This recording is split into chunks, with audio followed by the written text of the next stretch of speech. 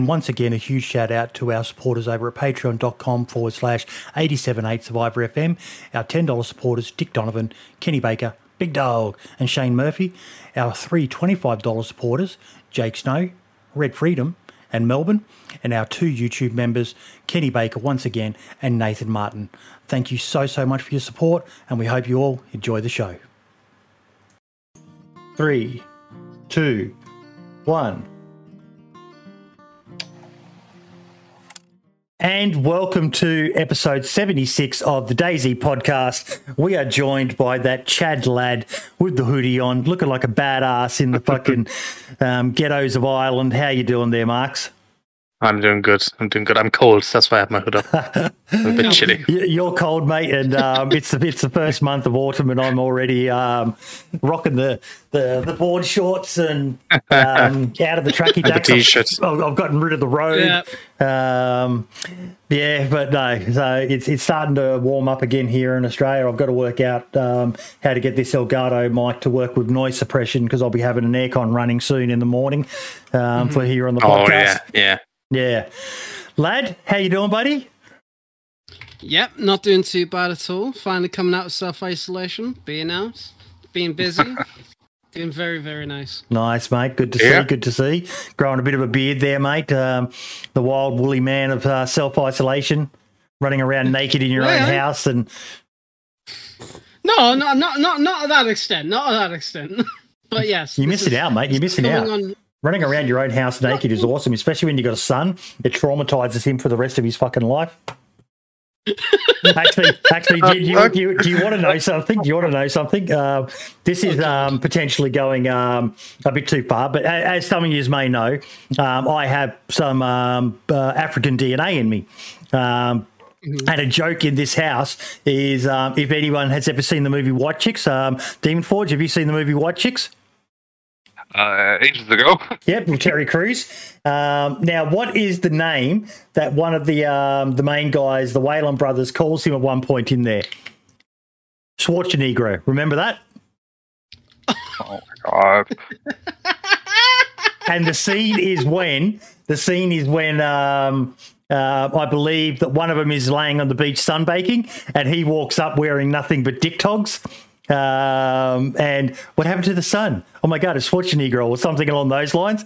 I made my son take a photo of me recreating that in nothing but underwear. Oh no! So I could put it on a card for my missus from your Schwarzenegger. So yeah, he is. I love bringing it up because he is mentally scarred for life now because of that one thing that I made him do. So, yeah, parents are fucking horrible people. We love to traumatize our children. But the man of the hour finally doing a face reveal, Mr. One and Only Demon Forge. How you doing, buddy? I'm doing good. Yourself? Not too bad at all, mate. Not too bad at all. It is good to finally get you on the show, mate. We showcased that amazing raid mod. Not a lot of people, so I won't say not a lot of people, some people weren't fans of it, but you know, I think it's a fucking awesome mod, mate. Thank you. Yeah, no, I know not everyone will be happy with the idea. I think it's very niche. That's the whole point of DayZ, in my opinion. Though, if one person doesn't like something, there's so much variety out there, right? Yep.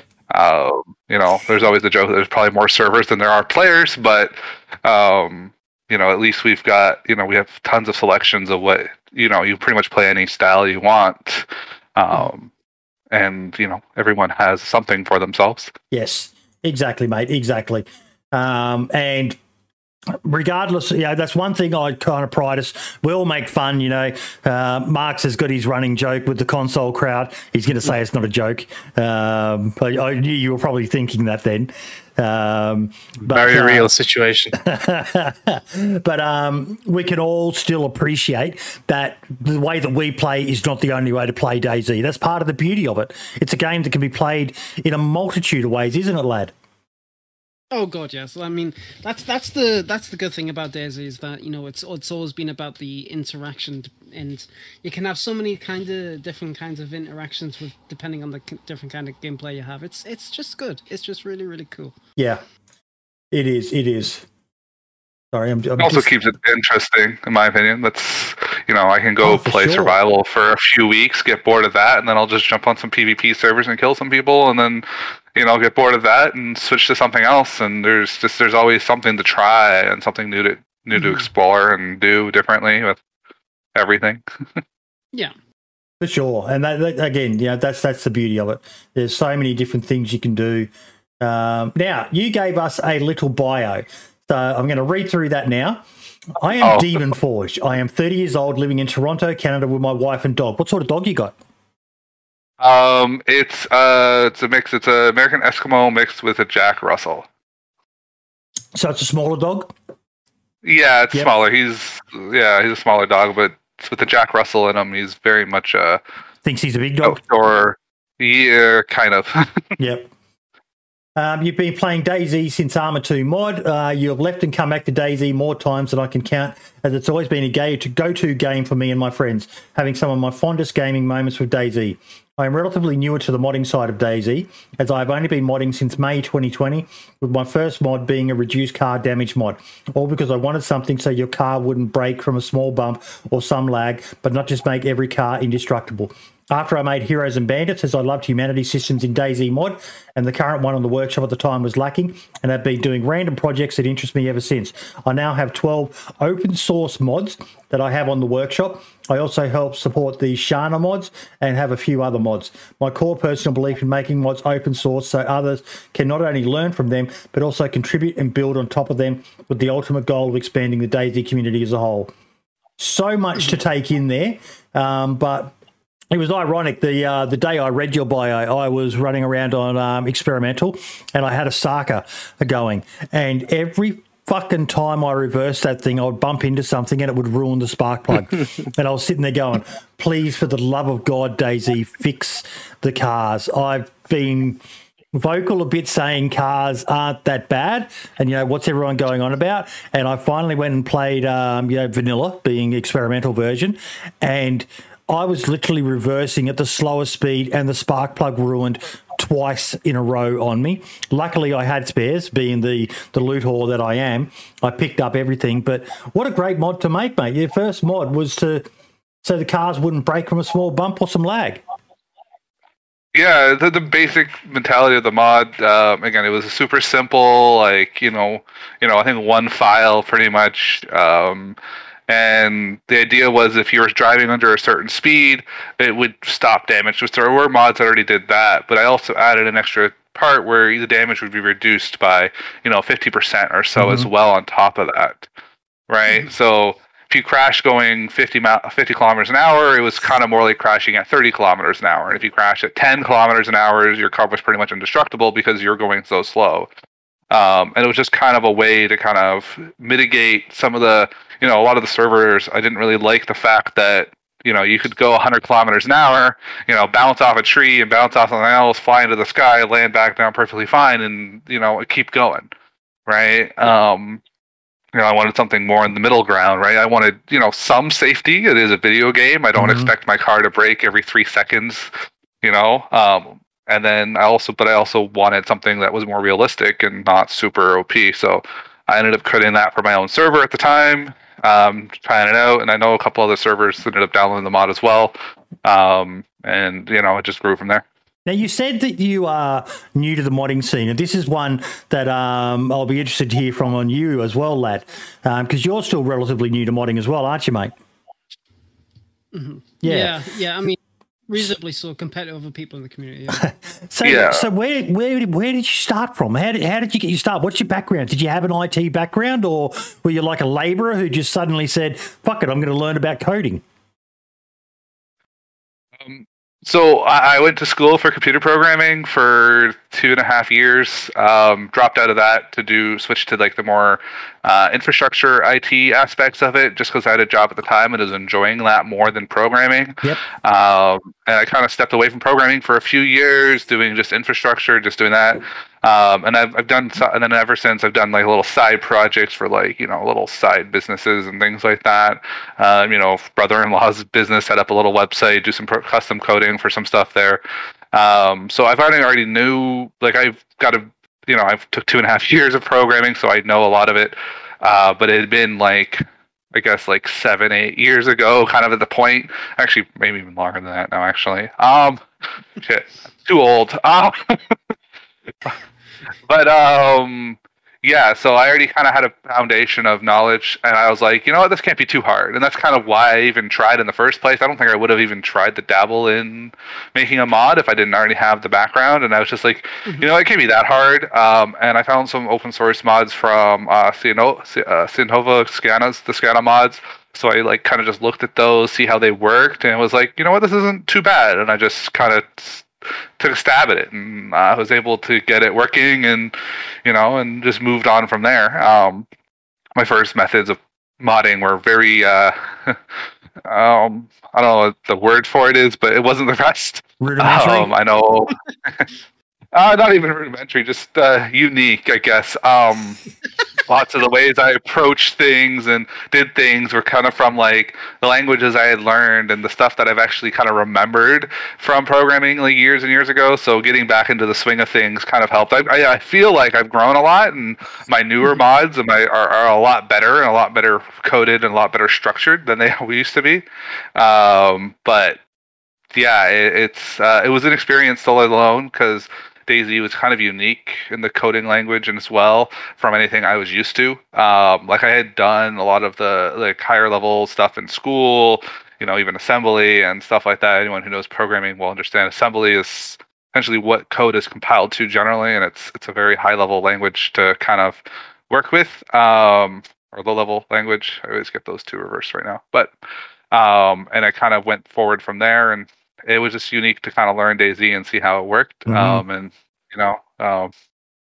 it was good. It was fun. I enjoy it, and I had a lot of fun going back to why I even got into computer programming in the first place, with school and stuff. So I had a lot of fun kind of just doing it, and kind of just my free time programming and making mods. So it's been fun. Awesome, mate. That's awesome. Just I don't know about you, Marks, but I'm always in awe of modders. I look at that code shit, mate, and I had enough trouble understanding XML and fucking JSONs, and that was about the limit of my fucking ability. And even then, it was more copy pasta than anything else. Yeah. But yeah, it's incredible. I done an Internet of Things course, college course, for about a year, and then I dropped out because I just found it too difficult and hard to do. And so, I give credit to, you modders that can understand this stuff and make stuff work, because I could never just wrap my head around it. It was like looking at a foreign language. They're a special breed modders. Yeah. Computer programming is kind of its own language, in my opinion. There was always a joke, I think, I don't remember which one, but one of the dating sites, you could actually put like C++ as a language that you spoke, and it was, I always thought it was kind of funny, because,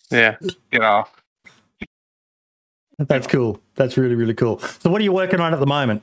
How's the RAID system going? It's very good. I actually was taking a little break from DayZ a couple weeks ago, just kind of, I don't know, I just was just getting too much, and my real life work kind of just been super busy these last few weeks. So as soon as I get home from work, I'm kind of just like, do I really want to do more work? So I kind of been taking a few breaks. Getting back into the swing of things this week, with DayZ's 1.14 stuff. I kind of did a brief look at it when it first popped out, and then I was like, I have to set some time aside because I need to start testing my mod. So this week I kind of got back into the things, just more of just testing everything to make sure everything works with 1.14. One of the big problems with my attention span and the fact that I've made like too many mods, in my opinion, at this point, is I need to make sure they all still work when the next update drops, right? So this week's been mostly about catching up and trying to make sure everything's going to work, make sure that there's not going to be any major bugs come 1.14. I want to make sure that 1.14 drops. If there's any updates I need to make, I'll make them beforehand, so that way they're ready to go. Or if I need to wait, depending on kind of my mentality at the time, sometimes I try to update and make it backwards compatibility. Other days I'm just like, I'm just going to push the update once the update happens. Cross my fingers that I'm awake when it happens. But yeah, so that's what I've been working on this last week, kind of just getting that ready, testing out the new Linux server. I'm really excited for that. So that was on the thing for discussion today here, so I won't go too much into it yet. We'll wait until we get to it. Well, but I would like to. I would like to know more about this Linux update because, again, I'm what I call an ITARD. It's a miracle that I can manage to turn a computer on and stream. And yet you hear people talk about Linux like it's some sort of fucking cult. And you know, the fact that you can now do DayZ on Linux, what does that actually mean? Explain it for the plebs like myself who've got no idea what it means. So, for the most part, for most people, it's not going to matter. To be honest, especially right now, especially with the bugs that we're seeing with it and the complexities that come with Linux, I think, and what people are kind of already used to, I think most servers, most communities aren't going to bother making the switch. The big benefit to Linux is more around, there's two major benefits. One is cost. So Linux as itself is free, right? It's a free operating system that you can operate. So a lot of server providers charge extra for Windows, right? Sometimes it's baked into the price, and it is there though. Like, you do have to pay for it, right? So you pay, I think OVH, if I remember correctly, it's like $25 extra a month for Windows. But if you're running Linux, it would be free. So you wouldn't, like, it wouldn't be extra. Well, it wouldn't be free, but like you wouldn't have to pay extra for that. You would come with the Linux. So you would have a cost savings. So that's one of the major reasons I think most communities would look at Linux in reality. And that's the same reason why most companies and businesses use Linux. It's free. And that's why it's got, you know, same reason why most companies, a lot of people love the fact is Linux itself is open source as well. Again, not really relevant to the conversation in regards to stuff. No one here in the DayZ community is probably contributing to Linux. Some of them might be. There's some really smart ones out there, but it's kind of one of those monstrosities there. So it's so that's one of the biggest things. It's free. It's going to be available for cheaper. Server communities can run it. There are cheaper server providers that don't really dab in Windows, because Windows requires, you know, commissions and things to be paid back to them a lot of times. So Microsoft, right? So for a lot of this stuff. So yeah. Again, so most of the existing kind of embedded communities already are probably not going to make the switch because it's not going to be worth it. There are benefits to Windows in regards to usability and ease of access. So if you're running a dedicated server, you're going to be able to access, you know, it's just going to look like your computer desktop, right? You can log in, you can do everything you can do on your computer. Linux is all command line, right? There are desktop interfaces for it, but in the sense of a server, you wouldn't be running that, right? You'd be running the command line because you'd be looking for that. So that leads into the second benefit of Linux, which right now it doesn't happen with DayZ because DayZ doesn't seem to be optimized for Linux right now. But generally speaking, anything running on Linux is going to have a much higher performance availability.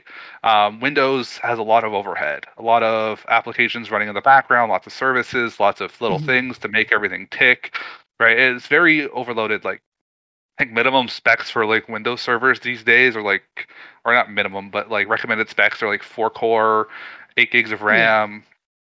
A Linux machine can run on 1 core, 256 meg of RAM, right? A quarter of a gig of RAM. Now, ideally, you probably wouldn't be running those super slimmed down versions for DayZ, but there is a lot of optimization availability in regards to performance on the core operating system. So you can essentially run more. It usually will mean like most GSPs will probably switch to Linux because it will make sense. Like if you're a game service provider, you go to Linux, you save yourself money, which increases your profit margins, and you essentially offer the ability to probably run more servers per box, right? Because that extra performance that would be leaving to Windows is now going to be usable for yourself. And I think for the most of the community, switching to Linux will only be in the sense of cost savings for some of those smaller communities or some people starting out. But even then, you're going to probably want a small background in Linux or worked with Linux game servers in the past. I know some people have with Minecraft and Ark and some of those other servers. I think Rust, I'm not sure if Rust actually runs on Linux or not, but I know Ark and I know Minecraft do for sure. Yeah. So that's the kind of the big thing. Linux also has a lot of remote management solutions that are free and open. They have a lot more customability for firewalls and for other aspects. So there's a little bit more tweaking and customization that you can kind of do with Linux. And there's more remote management tools like web interfaces to like fully manage the server from a web browser. So those are the big benefits. And I think like it is kind of a cult following. I think that was a good way to put it. Like a lot of the people who are very excited for Linux are the people who know Linux and probably either really have worked with a lot of game servers in the past and have a lot of their tricks that they've remembered, or they're in probably the IT industry, whether they're server administrators or programmers who are very used to Linux and have lots of their own custom tooling, or they just know it so well that they know how to optimize exactly what they're looking for, right? Like if DayZ was on Linux, I know I could do a lot of little things that would help manage the server.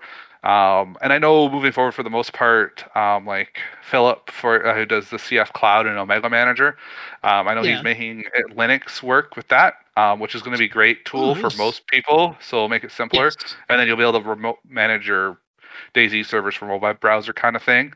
There are obviously things that people need to take consideration for that around security and access and different things like that. But yeah, it's a good thing to see coming from the DayZ community. I think the biggest thing, it's more for those game service providers, in my opinion. Yes. That's who is going to benefit the most from the Linux version being available.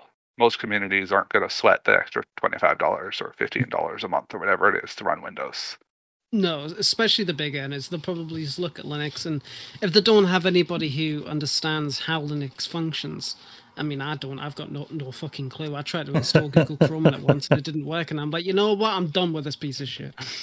But yeah, I mean, from the sounds of it, even though I don't use Linux, it does sound a really good step forward in terms of, like, you know, what you've discussed. And it'll be really, really cool to see improvements come along for that. And do you think that with, obviously, you know, you say that you can run more servers on a like Linux based server, what other kind of like benefits for a server? Is it like better performance overall kind of stuff is what you're theorizing, or like how does it work? Well, so it's less about you get more performance of the machine. The base operating system, essentially Windows, will take, like Linux over Windows, will take less resources from you, right? Like if you don't optimize your Windows server properly, you know, someone goes on that box and opens up Chrome tabs and it has that open sitting there on your server, that will actually impact the performance potentially. Again, there's a lot of things under the hood that will help prevent that, but especially for communities that are running, you know, let's say 5 or 6 servers on a single box, which I've seen, they're going to see a better performance with essentially running it on Linux, because they're not going to have all those extra background services running, taking resources away from DayZ. There's not really, there are some optimization things you can do with Linux. I'm not really sure how much better they are than the Windows optimization stuff that you can do.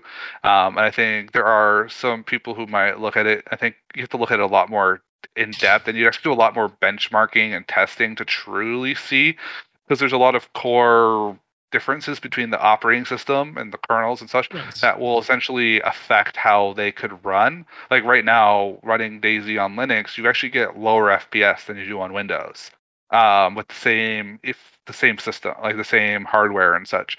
And it's just due to the fact that Bohemia needs to optimize DayZ a bit more on Linux, I believe.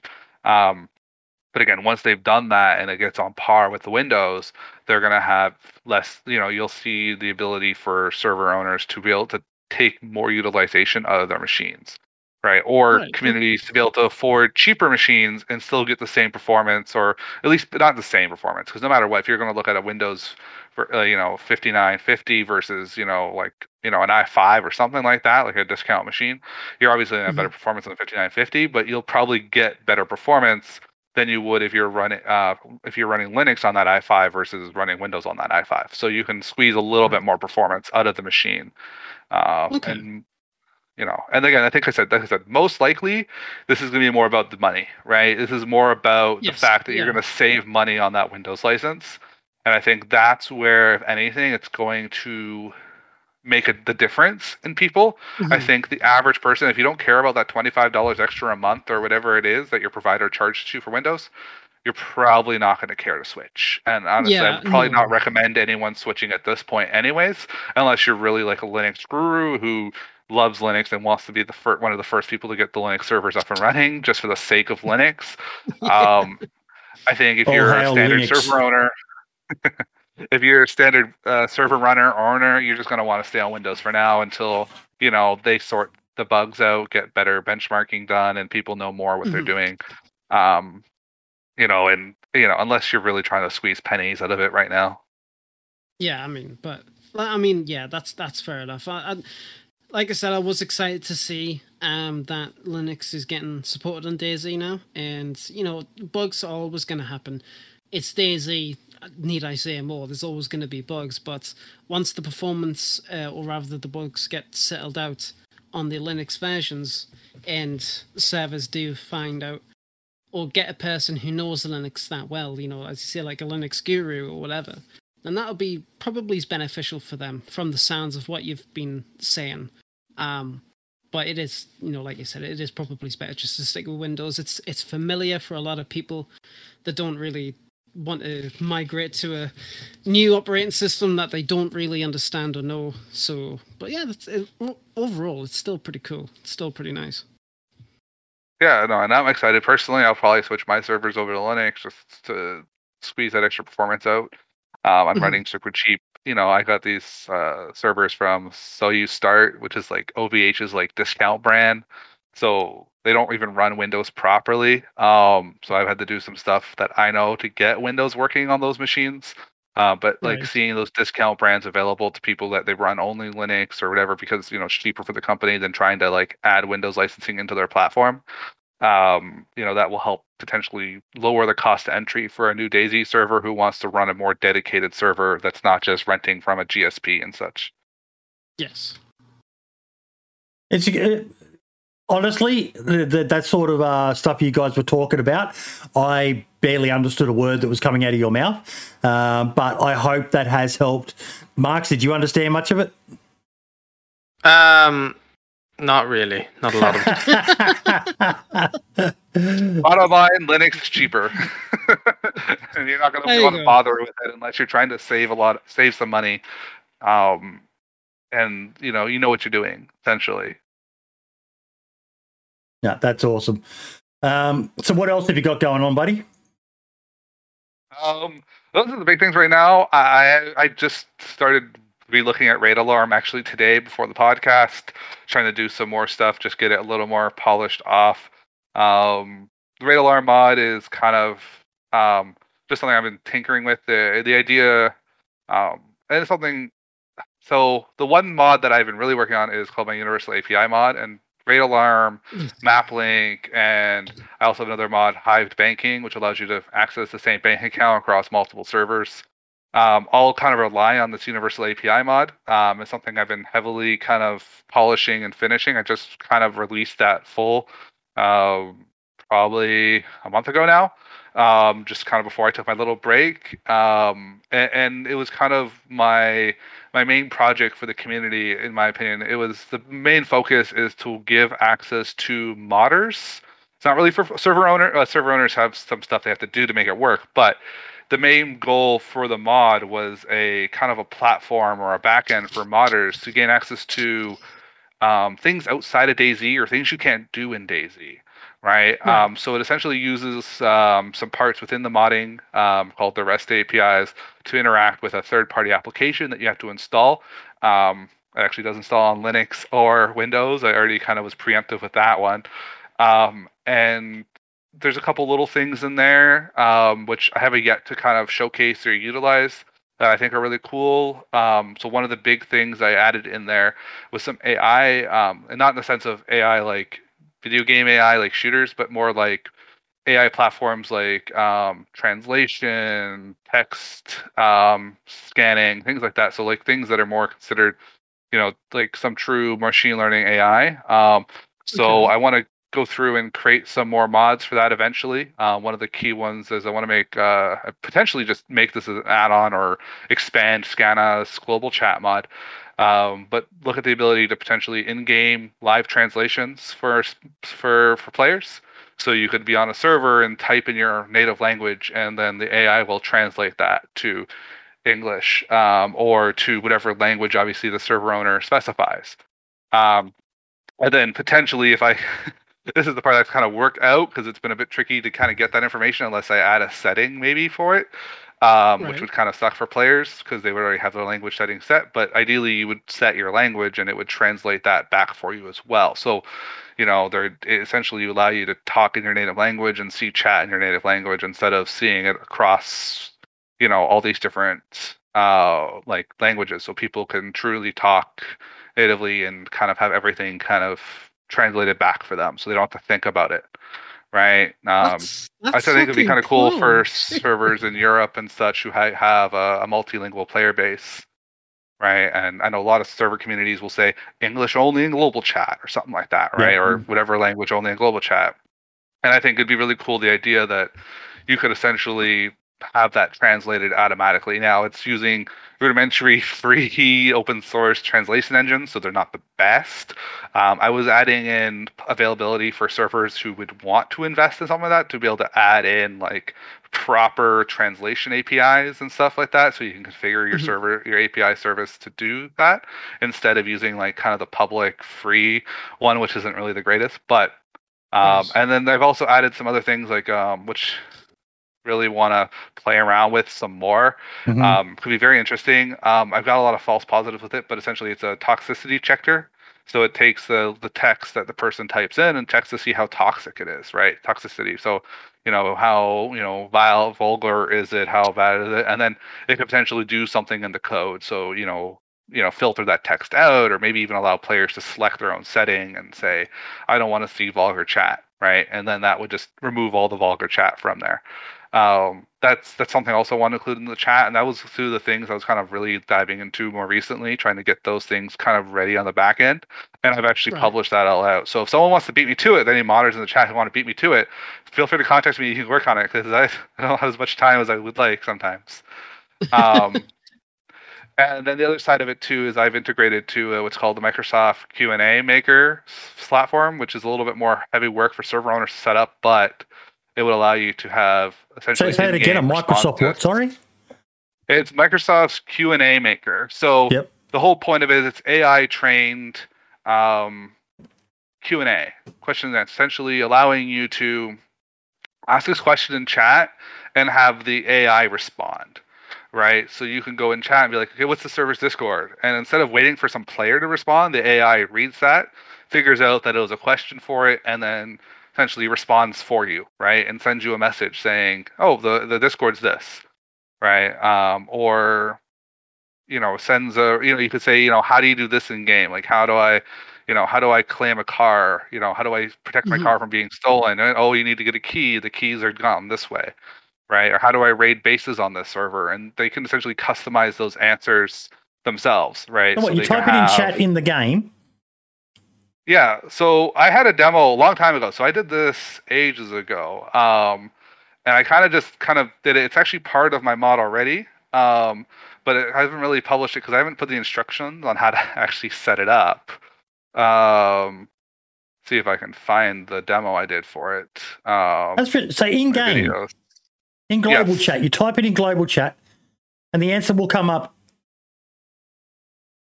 in game. Yeah. Here. Where are you, buddy? I don't know where to share this properly, but I know some servers that if you just share your screen, I know some servers won't be interested in it because it'll break immersion and that. But for your more just PvP base rating style servers, that's pretty fucking awesome. Yeah, here, I can share my screen. Is that something that you're planning for the Hideout to use? Because I know that. We actually did set it up for the Hideout for a while ago. And we just didn't fully finish setting it up. We set it up, it was working for a little while, but then we ended up not finishing it all. Like, they essentially, Bill's the owner, he ended up letting the backend service expire for it, so it kind of didn't go. So this is the demo here. So maybe if I full screen this, make sure it's in. Yeah. So pretty much you just type in chat something like, whatever you want to say, and it will respond. And it uses AI. So it's not like keywords. You see here, I even misspelled Discord up here, didn't spell it fully out. And you can kind of ask questions, and it kind of uses essentially AI to give you your answers, right? Wow. and I did this, I don't know, months and months ago, and I kind of was like, I thought it was kind of cool. And I released it. And it's not something that's actually part of my Universal API mod natively right now.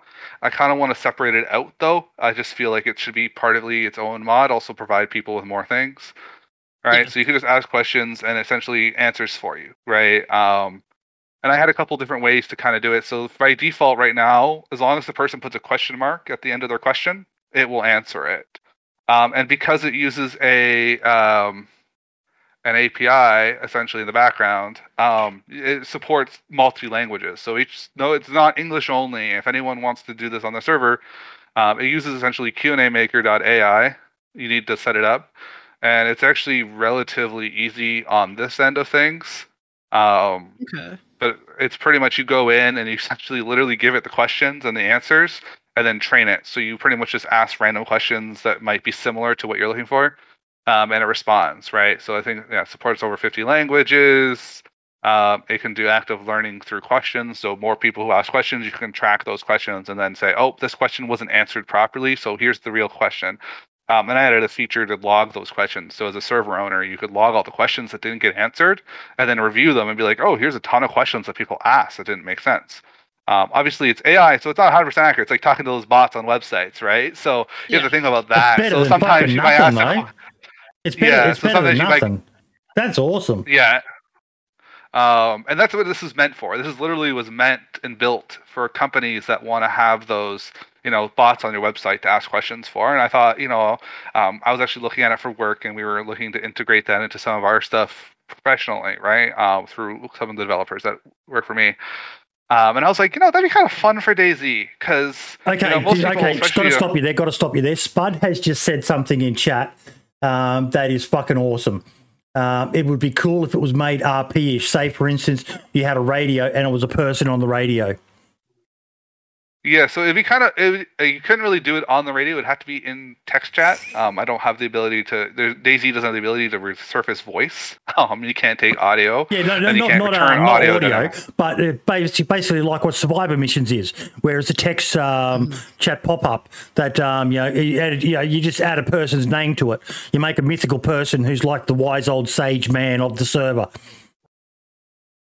Actually, I already have it configured so you could change the name from bot to actual, like some player, like a person's name if you want. I can't remember what I named. I think I named mine like Steve on my own server when I was playing around with it. So Steve would respond to you, right? Yep. It wouldn't be too hard to add the ability to force the player to have a radio to use it, or even force the user to be on a certain channel. It would actually probably be very useful for people who don't want to send messages there that they don't mean to send. So you could ask a question into the radio, put the radio on a certain channel, type it in. It wouldn't be hard at all. Like I said, I want to split this out into its own mod. Right now, it's part of my Universal API mod, and it's kind of a hidden feature of it because my main focus of the Universal API mod wasn't this feature. It was for a lot of the other things that are built into it. Actually, I'm just going to stop streaming for a second here. So, if I switch it out to my own mod, a separate mod, for sure, I think that would be something very likely for me to add into it. And maybe I'll see if I can work on that in the next couple of weeks or months, even. I'll say weeks because I don't want to say months. That sounds so long away. Weeks, not months. Weeks, not months. Essentially split it out to its own mod. Because right now, if you really wanted to use this and you don't care about like that type of feature or anything like that, you can go install my Universal API mod, and then you go to that QAMaker.ai website, create an account, and then feel free to contact me. I'll get some instructions up after the podcast just so people have it. But it's actually something I released that demo video back in September of 2020. So I've had this feature out in my mod for over a year now, or a year now. It's September again. But I didn't really make instructions on how to use it, so it's kind of in the main point. And my big concern was there are limitations for the free version of Q&A Maker. So Q&A Maker is a paid service, but they have a free tier.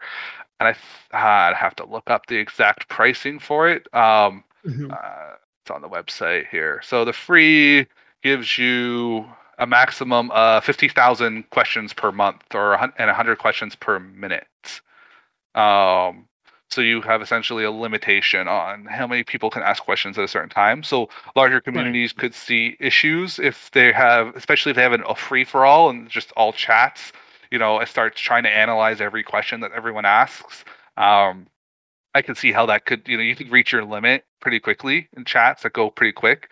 Especially because some people are just asking, Not months, where's we're talking fighting weeks. at, and that's not really a question the AI should respond to, right?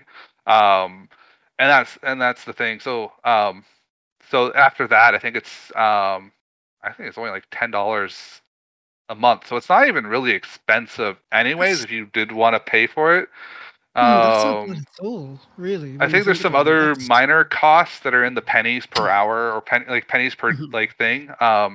Because it runs on Microsoft's Azure platform on the background, so there's a bunch of things. But I'm just seeing here where it says $10 for unlimited managed documents with a limit of 100 transactions per minute, which is 100 questions per minute. So, I think even the biggest communities would have a problem trying to reach 100 questions per minute, right? Yeah. Because again, this would also be used centralized. So if you did have multiple servers, it would all go back to the same API if you set it up that way. So there's that side of it. So, if you had like 7 servers running with all full pop, I could see getting to 100 questions a minute, but I think you'd be stretching it, right? And if you did add a filter, so you had to be on a radio on a certain channel, that could help reduce your potential footprint for the number of questions you're receiving. And that was one thing I did. Again, like I said, I did this a year ago. I set this up. I put a demo out. I set it up on my own server. I think I set it up for the Hideout. And I teased it to other communities. I think somebody else set it up. I don't remember who it was. But I said the Hideout, they set up the paid version because they wanted just in case at the time. This was the time when the Hideout was running, I think, like 14 servers, all pretty much full pop, right? They had like 4 of the top 4 of their servers were in the top 10 on Battlemetrics and stuff like that. So they were super big. So they wanted to pay for it. And then there's when you first set up Azure, actually you get free credits. So he just used the free credits at first, and he never put his credit card in, and essentially it expired. So the system, it got deactivated, and they never reset it back up. And it's the biggest thing, obviously, for this is just making sure you have all your questions and answers. That's the biggest thing, is you got to go through and think of all the questions and answers. And I think over time you can get a more robust system, because as you get more questions in, more questions that people are asking that aren't getting answered, you kind of just fill those ones in and keep filling them in. Right? But that's an old project. And the other side of Universal API, the one that I'm more excited for these days, and something that I'm testing with Raid Alarm, is Discord integration. So one of the things I'm trying to provide to modders is the ability to do things on Discord. So the feature list for Discord right now, I might just have to look it up so I don't put something out there that I don't. Let's see. Where's the Discord reference? So I've got functions to like get the user's roles. So what roles the user has in Discord based on their Steam ID, so in-game GUIDs, you can add and remove roles, and that was added originally. I created this for Heroes and Bandits because one of the biggest feature requests people wanted it was Discord, right? They want to, if you become a hero in game, give them a hero role, right? If they become a bandit, give them the bandit role, etc. Right? Makes sense. And remove those roles. So I wanted those features available for Heroes and Bandits because I'm currently rewriting Heroes and Bandits, and I want to include this type of functionality. That's such a good functionality for helping build a community. Now, I know sometimes Discord can go quite toxic, especially around faction and raiding-based servers, but a well-run Discord helps build a really strong community, and little functions like that, if it's automated, because we all know how much time every one of us here has been involved in service.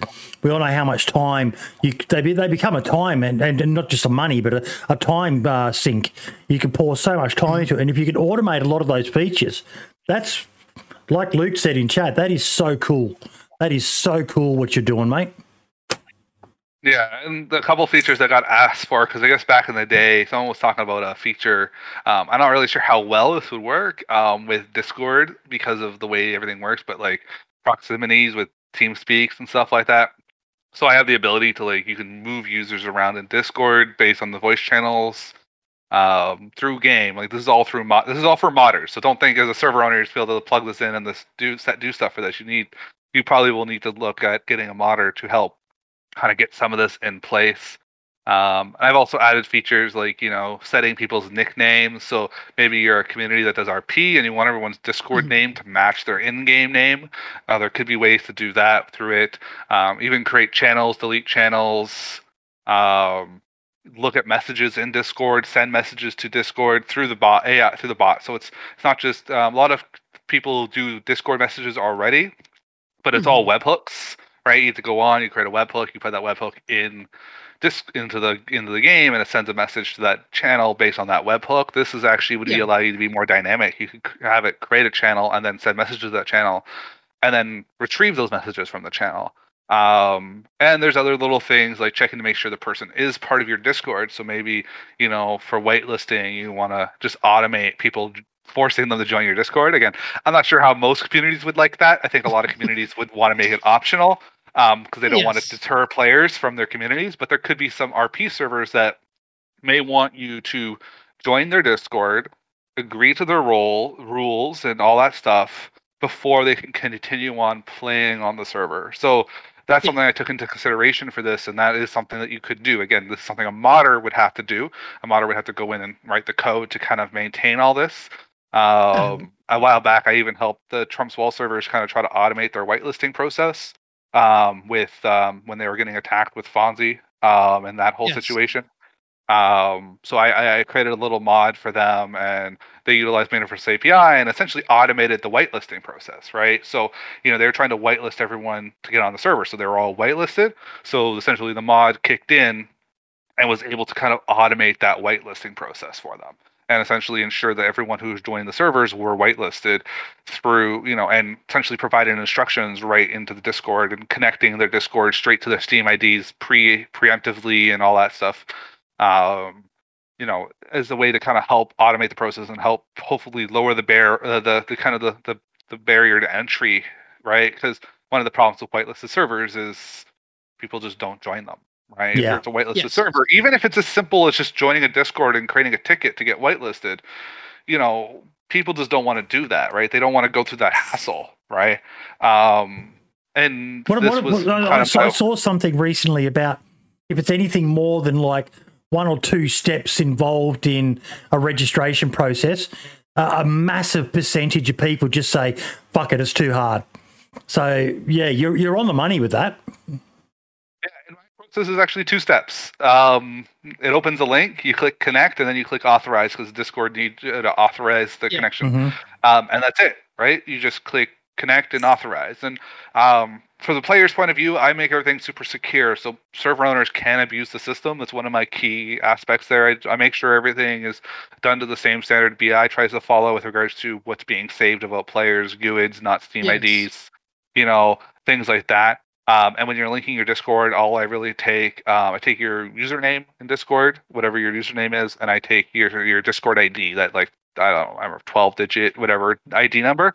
So that way it can all link together, and then your GUID in game gets used. And if you're sending stuff as a modder, you can use the Steam IDs or the GUIDs, but everything is translated to a GUID, so it's all properly secured and encrypted. So it took me a sec to work out what you were saying. Then GUID, GUID. Oh, okay. GUID, sorry. Yeah, GUID. GUID, sorry. Yeah.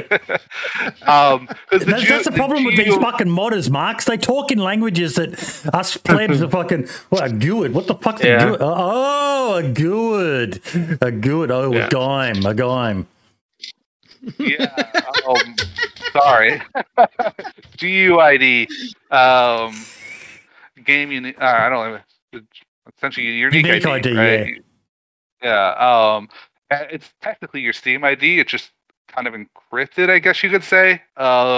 It's hashed is the actual word, but essentially it's an encrypted version of a one-way encrypted version of your Steam ID. So essentially, if you have someone's Steam ID, you could determine their GUID or their GUID. But if you have your GUID, you can't figure out their Steam ID unless you've kept track of it, which is what some services like CF and stuff do. But for the most part, the idea is that you can't figure out who the player is based on their GUID. By default, right? So you need to know their Steam ID, and that's why I track only the GUIDs. Obviously, modders can get around that and do different things to make sure they do save the Steam IDs if that's important to them. I try to avoid that personally now, especially after learning that Bohemia doesn't allow Steam IDs to be synced to the clients through the game itself. I know Steam does through the Steam interface, and I know that's something people have talked about here before, how you can just open up in game and see who's playing on the server with you. Yes. But in the game itself, they do not link your Steam IDs to the client, other than your own Steam ID. They only give other players the GU IDs. And I think, from what I understand, it was for privacy reasons. So I wanted to respect that. So mine also respects that. Yeah. By default, if a modder goes about and does something to circumvent that, that's their decision, and that's the server owner's decision to pretend that doesn't happen, right? Like most mods use Steam IDs over GU IDs. There's very few mods that do the GU IDs. Yeah. What do you think of that Discord integration into the servers, Marks? Yeah, being able to type something not the Discord, the AI, being able to type a question and get an answer in game. It'll be a good one. I'll save admins and modders a lot of time of just answering the same question over and over again. It's a cool idea. Definitely a cool idea. Yeah. See, my idea was more to try to take away from the immersion breaking, right? Again, one of the reasons you can set the name, right? The idea was supposed to kind of allow server admins and moderators and even other players, who don't want to deal with asking the same question over and over again. Like, but the other big plus, you just said about immersion.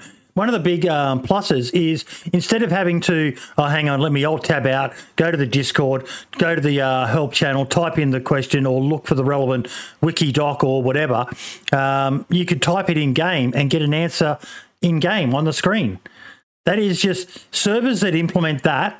If they've got a streamer on there and they're typing a question and getting an answer, that is going to be a really, really attractive thing to a lot of people.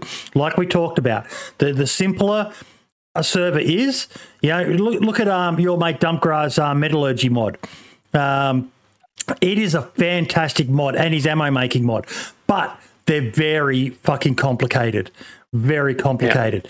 Yeah. If you could add the formulas, what do I need to make an ammo press? And it comes up, these are the 4 parts you need for the ammo press. How do I make stacked charcoal? You crush it or you do whatever. Just simple little things like that. It's going to change a lot of these more hardcore servers by making as you said, the barrier to entry to them a lot lower. Not every hardcore server will want it. Some like people, the difficulty, and I know, Dumpgra's got his lovely guide book that he's got as part of the mod now. But the simpler it is, the more likely you are to keep players, eh? Mm-hmm. Yeah, I personally, the suggestion of the radio, I think, is an amazing suggestion. I do want to look at that. Like I said, I want to separate to its own mod to kind of give itself its own more visibility and allow me to add more features and things like that. Yep. So the reality is I think that would be a great way for those RP servers to allow players to get help on things without trying to break their immersion, right? Like a lot of PvP servers have server panel, right? You press pause break and you get a server panel and you can see all the rules and information. But if you could make that intuitive and in-game, where it's like, if you have any questions about rules, ask it, right? So you can say, where am I allowed to build a base? Right, into the chat, and it will tell, the guy can respond, in chat saying, here is the best place to build a base, right? And then as the side of it I was looking at for PvP servers is you can ask a question in chat, and get a good answer, right? Yes. One of the things, like for instance, like servers like the Hideout and other Trump's Wall, those big servers, how many people are trolling you when you ask a question, right? No one. Who would troll anyone on the internet? What internet are you on, mate? The internet I'm on is full of really nice people who give you nothing but the truth. So knowing that your answer was curated essentially by the server owners by specifying what the answer will be, it's great. And again, like I said, this is not like a completely plug and play mod. You can't just put it in and it works. You do need to go in. You need to create an account with Microsoft or the Q&A maker. You need to start adding your questions and your answers. And there are ways to import and export questions So it could be interesting to see. Something I was going to look at was, getting a bunch of the questions, getting some people to volunteer and offer a bunch of questions that are standard DayZ questions that aren't related to specifically to servers, and be able to import those for people, so that way they can Like have a a starting template. ground somewhere, somewhere to start with, right? And then they tweak those answers. So if there's different questions like, where am I allowed to build? It's probably going to be unique to each server, right? But what's the price of X? What's the price of a shotgun on the trader? It's going to be unique, right? That's each server kind of would have their own prices. And I know that's something the Hideout did. They went through and they actually put in all the prices of items on the thing, so you could ask in chat and stuff. Again, it kind of sucks. We probably should relook at it. I'd probably talk to the owner again and be like, let's set this back up so I can have a nice solid demo of a bigger server community having all that stuff. But out of curiosity, with the mod, because you showcased the video where you asked the question and the bot responded. Is that only on a client side, so only you can see that, or does the entire server see that response? So it's only the clients. That's good. So because I was thinking, if somebody or a group of people is just going to constantly spam the same question over and over and over again, you're running into that. Will also piss off everybody in the server. So I was very. I was thinking a lot about that, but it's and that's something I might configure as a setting eventually. I do put it into its own standalone. As of right now, it's personalized. It's sent directly to you. Also, on the modding side, it is 100% client side. So the mod itself, the texting, the text, the questions, everything happens on the client. It doesn't touch the server. So the response from the API, all that stuff happens all from the client side. There's things that added in to make it secure so people can't abuse it. And, if you're using a paid version and stuff like that, you don't have to worry about someone abusing and maybe racking up some extra billing. And there's rate limiting and all that stuff to make sure someone doesn't, spam it too much. But essentially, it's, it's all client side. And I even made a way to make the question silent. So if you start it off with a question mark, instead of ending it with a question mark, it won't send the question to chat. Right? So you don't look like an idiot if you're trying to ask a question that you're kind of embarrassed to ask and hope the AI will respond. Right? You can ask with the question mark in front and it will essentially silently send the question to the AI and respond. If you ask a question in chat normally with a question mark at the end, it sends the question to chat, with the idea being players could also respond to, especially if it was a question that maybe the AI didn't know. Right. So you can get the best of both worlds: a question and answer by players, and the answer by the bot. And that was something I kind of thought through and put in there. Like I said, and that's all there. This is a mod that you could install today and work through and get set up today. It's not something that's coming out later. Like I said, standalone with extra settings and features is something I'll have to just work on now that people seem to be interested in it. Got a link to the mod? It's the Universal API mod. So it's part of my Universal API mod. Where is that? I've already got it up here. Whack it in chat so folks can check it out. They said there is a process to set it up. It requires an third-party application, which is all open source. The mod is 100% open source. Anyone who doesn't trust installing some random piece of code from somebody on the internet, hopefully I'm a little more trustworthy than most people these days in this community anyways. But if you want to, you can build the program from scratch yourself. It's all there. All the code on the stuff is on the website. It's all written publicly for people to run. So if people don't trust it, they can go through the code and review it if you know what you're doing. But essentially, there's a third-party program. You install it. If you're running server on Windows, you just install the application. If you're running it on Linux, there are instructions on how to set it up on Linux. If you're using a third-party provider, like a GSP, you might have some problems setting up the application. I've sent recommendations to people in the past using something like Vultr or DigitalOcean. They're really cheap. You can get a really cheap, I think Vultr has servers for $3.50, which would be sufficient for the API, not DayZ, but for the API is sufficient to run that. For smaller communities, if you got a bigger community, we ran into issues on the Hideout with their stuff. We ended up having to scale up their servers a bit more to I think it was $40 a month that they were spending on the servers to run that when they were running 14 servers. If you're running one or two, I know It's I think really Sunnyvale was using my API for Hive banking at one point, and they were running it on the $3 machine, I believe, and they had like 5 or 6 servers, perfectly fine. cool. So Well, like, there you go. If it works, it works. There you. yeah. There will be differences too. Like for instance, the mod a Universal API is also used for MapLink. So once you get this mod set up, MapLink and Hive banking also work kind of seamlessly with it, without really needing to do much else.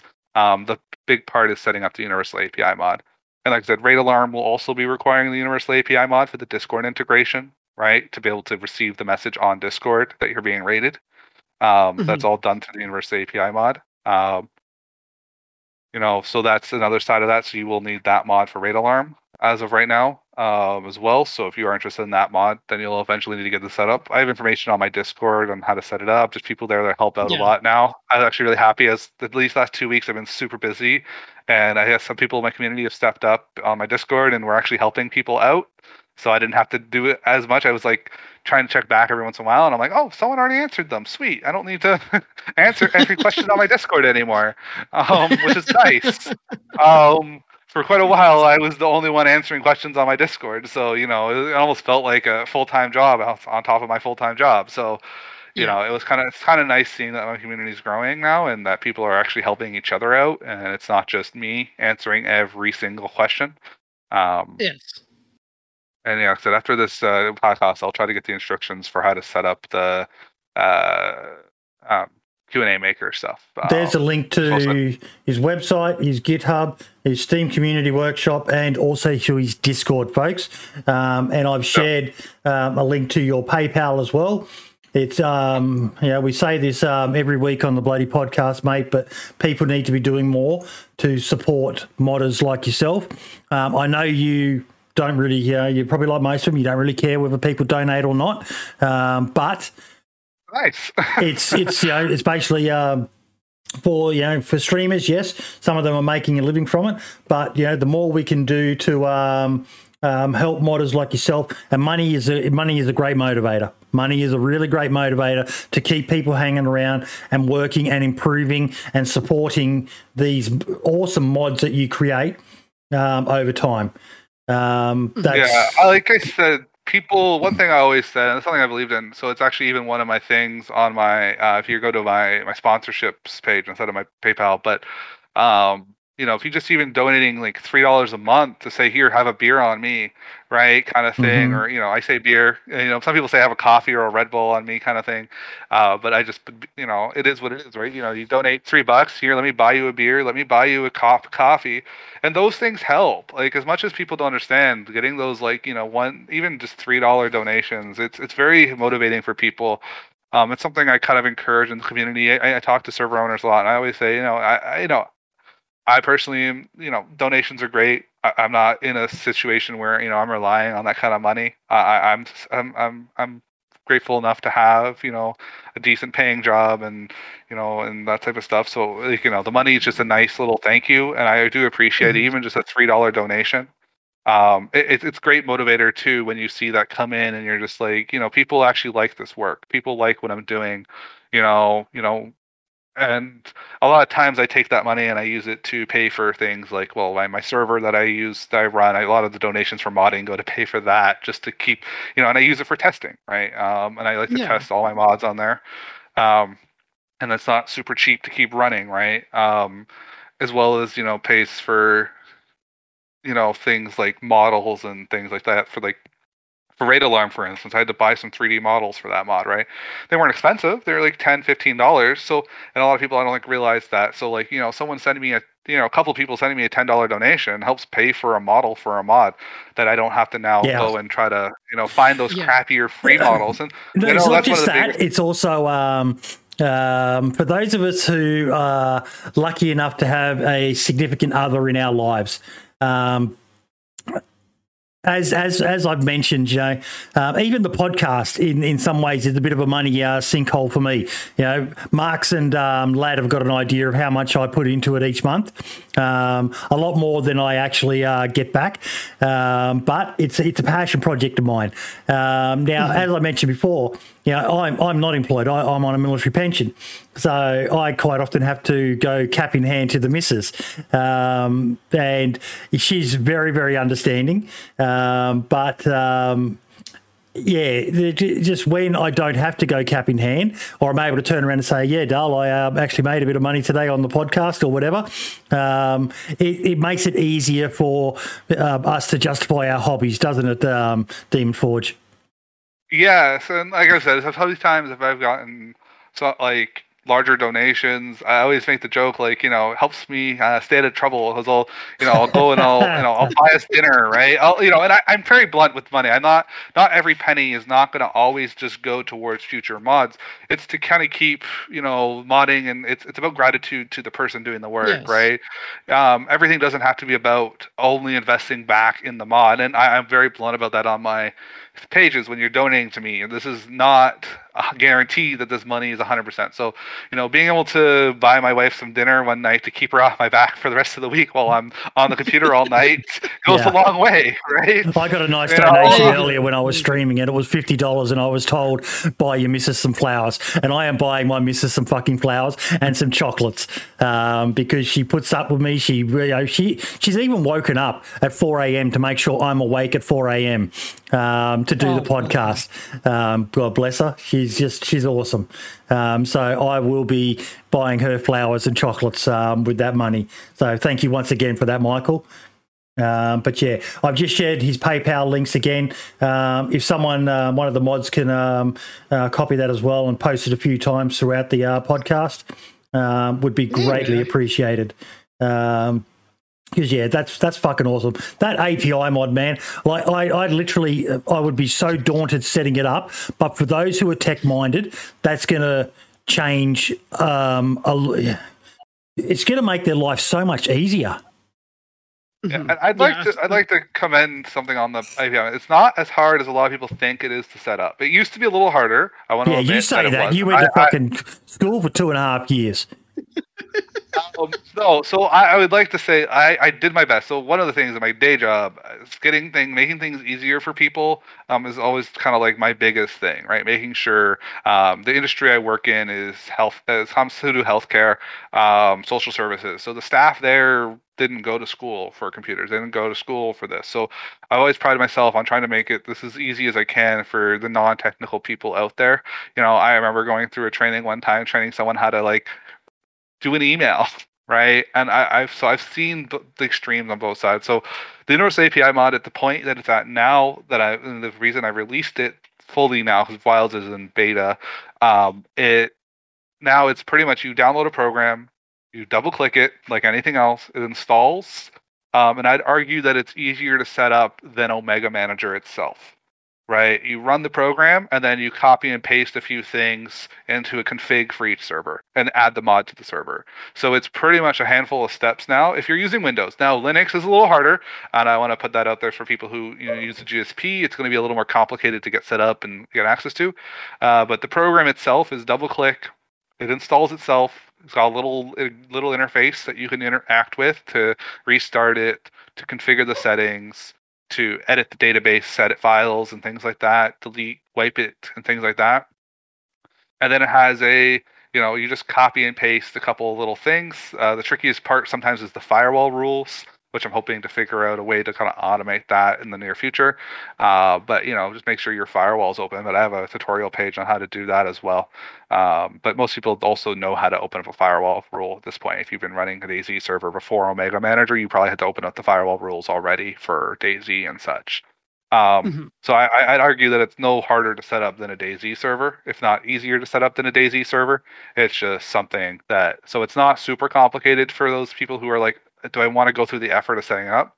The more complicated things to set up is something like Q&A Maker, but even that, I'd argue it's copy and pasting, right? It's setting up an account, going through the next, giving them your email address, all that stuff, and then copying and pasting a few things into the interface, right? And that's kind of something I've kind of pride myself on for this, is I didn't want to release it fully until I had an easy way to set it up. And that's kind of was one of my starting points. And I made sure that I had an easy way to set it up before I released it fully to the whole community at large, right? People like you, Lad, Inclement Dab, the one, Jacob Mango, the expansion team, base building plus team. Fucking just there's so many modders, so many Helkiana, fucking just you guys are a blessing to the community. You really, really are. Yes, I've gotten to play experimental and see the vanilla version of the game, and it's a lot better than I thought it was. But you can't deny that without you people working the magic that you do in the background, DayZ wouldn't be in anywhere near the state it is in right now. Wouldn't have anywhere near as many people playing. Sure, there'd still be the dedicated core, like there always was in the dark old days when it got down to over 3,000 concurrent players. But you guys and girls have really transformed this game. And I'm so excited to see what else you all come up with. Yeah, and that was my big thing. I wanted to make something. Universal API, the story behind it is I was commissioned by the Hideout to make a leaderboards mod for them. And I was looking, they wanted it to be across all their servers. And I was just kind of thinking about how is the best way to handle that. So I need some type of central database. And I talked to the owner and I was like, I would like to make this backend available to everybody so anyone can make something like this. And, I thought it'd be nice for the whole community to have something because there wasn't really any way for hiving or to connect multiple servers together in the community at all, at least not publicly. I know some communities had their own private things and their own private APIs and their private backends and things like that to connect servers together, but there was just nothing out there for the general modder to utilize. So I was like, I'm going to make this. So I'll make the commission. I'll make the leaderboards portion, the portion that's a little more exclusive, the part that's a little more, the part that he really cared about in the first place, private. And then I use the rest of the time to also invest in making the API mod as a public, free, open source mod for the whole community, so others could kind of take this. And then I made the Hive banking mod as an example mod, just so people could kind of see how it works and play around with it. Like if you're a modder, you can kind of be like, okay, well, this is just a mess of code. What do I actually do with this thing? So I made the Hive banking mod as a kind of an example, right? Just to show modders how to utilize it. So it was never really pushed out. I never really touched on my Hive banking. There's only a handful of communities that ever even ran it. Some of them ran it and then removed it because it was kind of controversial for some communities. Hive banking, I thought personally, I was like, this is awesome. If you're a large community, having ability to put money in on one server and withdraw on another server, I thought would be awesome because you essentially you can go play on any server you want to play on. So it helped communities grow, right? Because one of the biggest issues, if a new community wants to open up a new server, the likelihood is that servers might not ever get to the number of players they want to get to, right? So having the ability to withdraw some money on this new server, let's say you're getting harassed by some people on the other server, like, not actual bad harassment, like, they're raiding you all the time, you're getting annoyed by them or whatever like that, and you want to move to another server, moving to another server in the same community where you can sell all your stuff, cash it in the ATM, and then move over would be very useful. Some communities saw exploitation with it though, and that's why they decided, like, players would go play on the dead server, just like, Vanilla had. You go play on the dead server, loot up, sell everything, and then take the money over to the main server. And it wasn't necessarily the most ideal. I found it worked well with some communities that had already good high pop servers. So they had like 4 high pop servers, and all 4 servers contributed. So it wasn't really an issue the same way for them. It was used more in the way that it was kind of originally envisioned, but a handful of communities saw the reverse, or I don't know. And I think there is some stuff server owners need to consideration, because I know one server owner put like the same API and the same backend for his RP servers as his PvP servers and his PvE server, and then all of a sudden, people would go be playing on the RP servers to make a ton of money because it was lower pop, take that money over to the PvP server and sell their gear, which I personally think would be kind of an interesting way if you're a PvPer, like an RPer, and you want to go play PvP for a little while, that you have some starting cash and this time that you've committed into in the PvE side can pay off. But you can understand also why some players didn't like the idea, right? I can understand why, there are peers who just wanted RP and not PvP every once in a while. We're getting annoyed by these PvP players coming on the server. And the community said they weren't really having issues with players like, breaking rules, but a lot of them were skirting the rules, kind of things to Yeah, try to you'll always keep. get that. Mhm. So I know that was kind of a thing. So Yeah. hiving and that type of stuff, there is some controversy around whether or not they should do that. And I personally believe, again, I make the mod. It's up to the server owners and the community to decide the best way to operate the mod. Yeah. Right. Yeah, I because try to give you the you most give the tools. options. Yeah, because you give them the options there, and like it's like you make this package, and it comes with a whole bunch of features, and it's up to the end user to do what they want with those tools that you provide them. And like, yeah, sure, like you said, there could be like a potential exploit with that particular part of the package, but if the server owner or server owners and their team don't take an account for it and do what you just described, with the PvP, RP, PvE combination, then that's kind of their fault, to be honest. Yeah, But, and I think I mean, and each community can each their own, right? Like each community Yeah, can kind of exactly. decide what the best course of action for their community is. Mhm. And I think with Hive banking and MapLink together, it was a great combination in regards to your Yes. banking is across the board of all the servers, and your MapLink is across the board of all servers. And I've seen a higher uptick in Hive banking now that MapLink is out, well, in beta. Yes. I do want to get out of beta. There's a few features I want to put in there before I consider it done. So I'm waiting to put it before I release it, just to get those features done, and hopefully, with Raid Alarm, I'll get that out of the way. I also have my Heroes and Bandits mod that I want to get finished as well. So hopefully I'll get around to all those things. Yeah. I'm only one person, and I have a full 9-to-5 job. So finding time to mod and have a life do get trickier. Yeah. But honestly, mate, like everything, like the past hour and 17 minutes so far, you've completely blown my mind. Never mind Mark's and Boydie, but but it's actually been really, really cool to get an insight into how your mind works and the kind of projects that you've been involved in, directly or indirectly. And it's really, really exciting to see what else you come up with. And it's good that you're back from your little break, and just don't push yourself too hard. I mean, I shouldn't have to fucking say it, but just don't burn yourself out. It's just make sure you don't fucking burn yourself out. Take your time. Yeah. People can wait. Yes, no, for sure. And that's why even for myself, I don't take on projects that I don't find interesting, so I don't burn myself out. I get DMs probably weekly asking me, "Oh, can you do this private project for me? Can you do this for me? Can you do that for me?"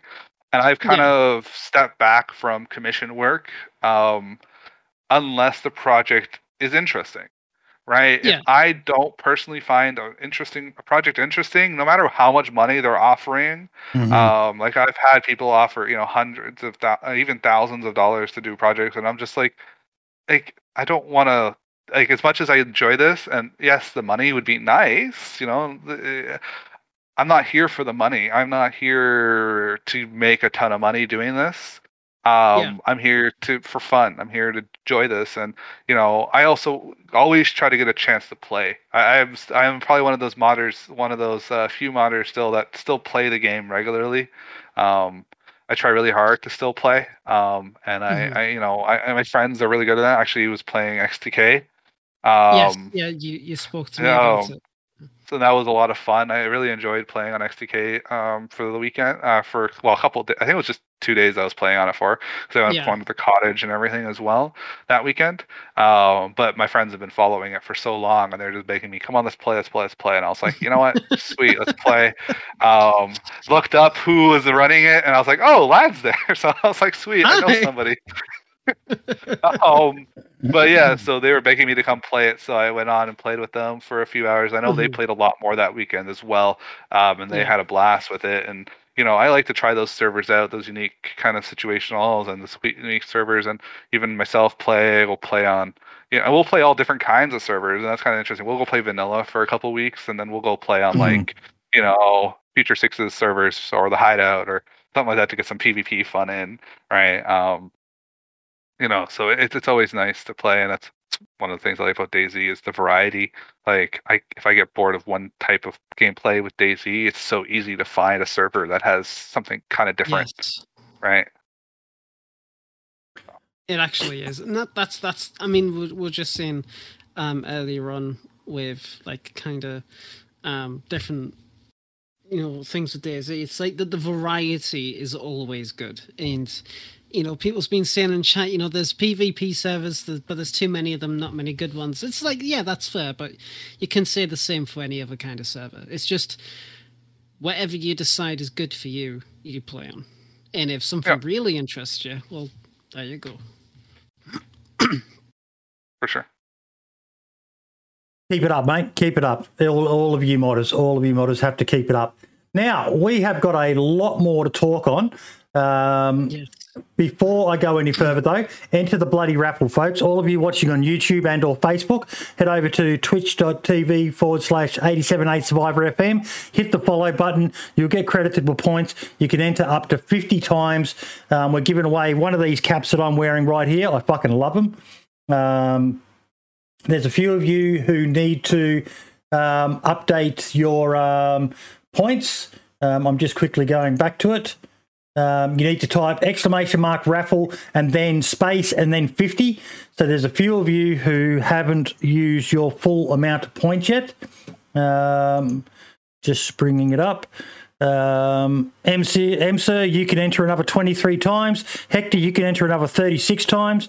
Melbourne, you can enter another 27 times. So jump in. Still got 38 minutes left before the raffle gets drawn. Giving away a DayZ Podcast dad cap, distressed dad cap. I just like them. I can't stand those flat caps, Marks. I don't like those. They call them starter caps or something. Oh, I think I have I have one or two. I do prefer the kind of curved ones myself more. Yeah. Definitely nicer. I should probably add one to the store, but I just I don't like them. These young kids in their flat caps. No. You know what we need? What? We need a DayZ Podcast boonie hat. I want a boonie hat. Yes. I think they actually have it. I think they call it a bucket hat. I think they actually have one. So I'll have a look and see if I can add that to the store. I was thinking after the Baddie Mode episode, I needed to get a DayZ Podcast bathrobe. Yeah, why not? When you fuckers were all making fun of me when I got up, lad, you and OG and Baddie. But yeah, so enter in. There's still Hector and EMSA. You need to enter more times. You have to be in chat to claim the prize. I should have said that, but I'll say that now. You have to be in chat, otherwise we're going to redraw. Okay, we have got topics to move on to.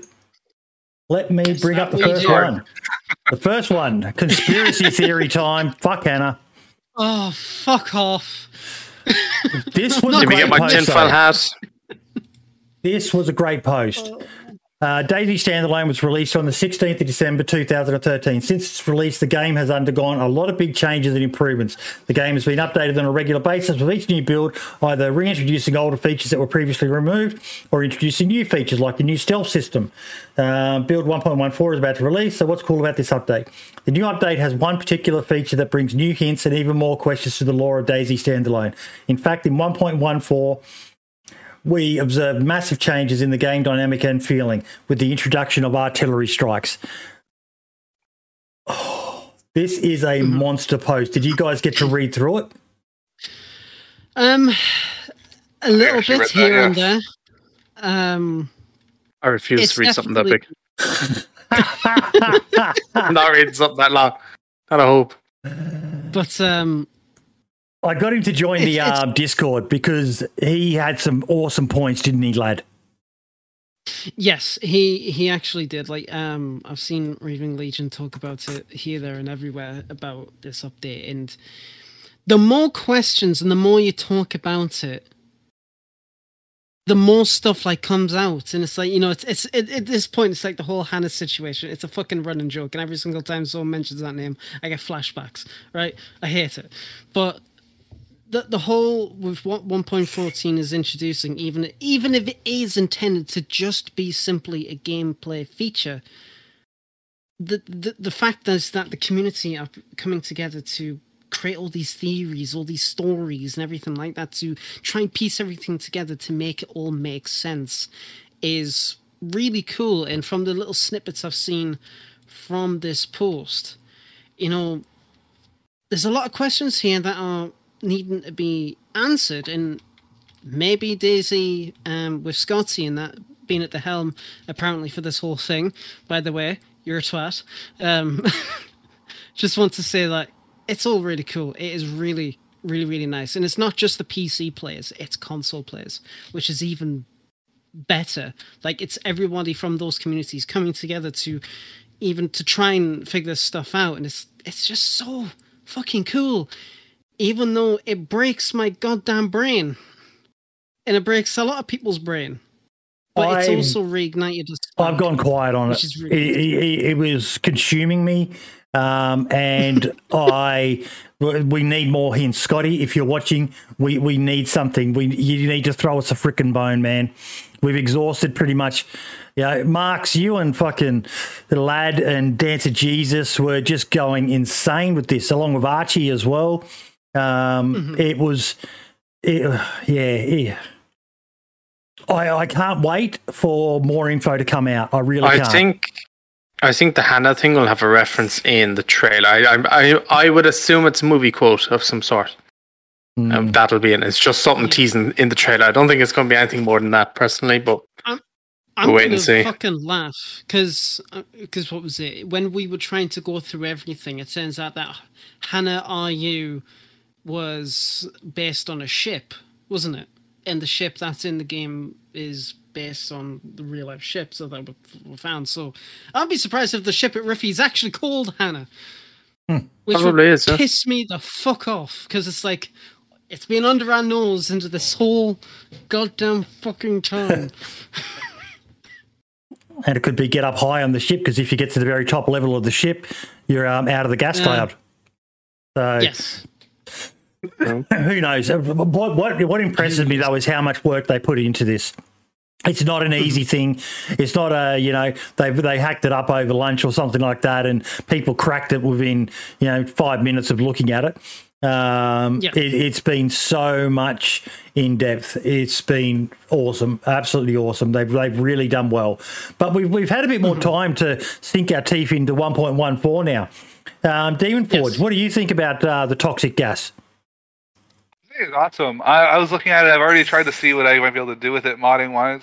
Definitely have to look into it a lot more. I've raced through all the code and the code changes that they put into it and kind of how they're working. And I think it's really cool to see them adding something. Like, again, I understand like this is something that's been modded for ages, but it's nice to see that they're adding stuff that modders have done. Like, they're kind of like growing from the game, and they're doing these things better than what we could ever do, in my opinion. And it's fun to see, and even if a server doesn't use the vanilla toxic zones, seems very easy for modders to maybe even take advantage of it for their different styles of toxic zones. So I'd love to see the mods that exist like toxic zones and stuff like that, instead of going back and re-stepping and redoing their code to maybe improve on this existing toxic zone mod, this new toxic zone portion.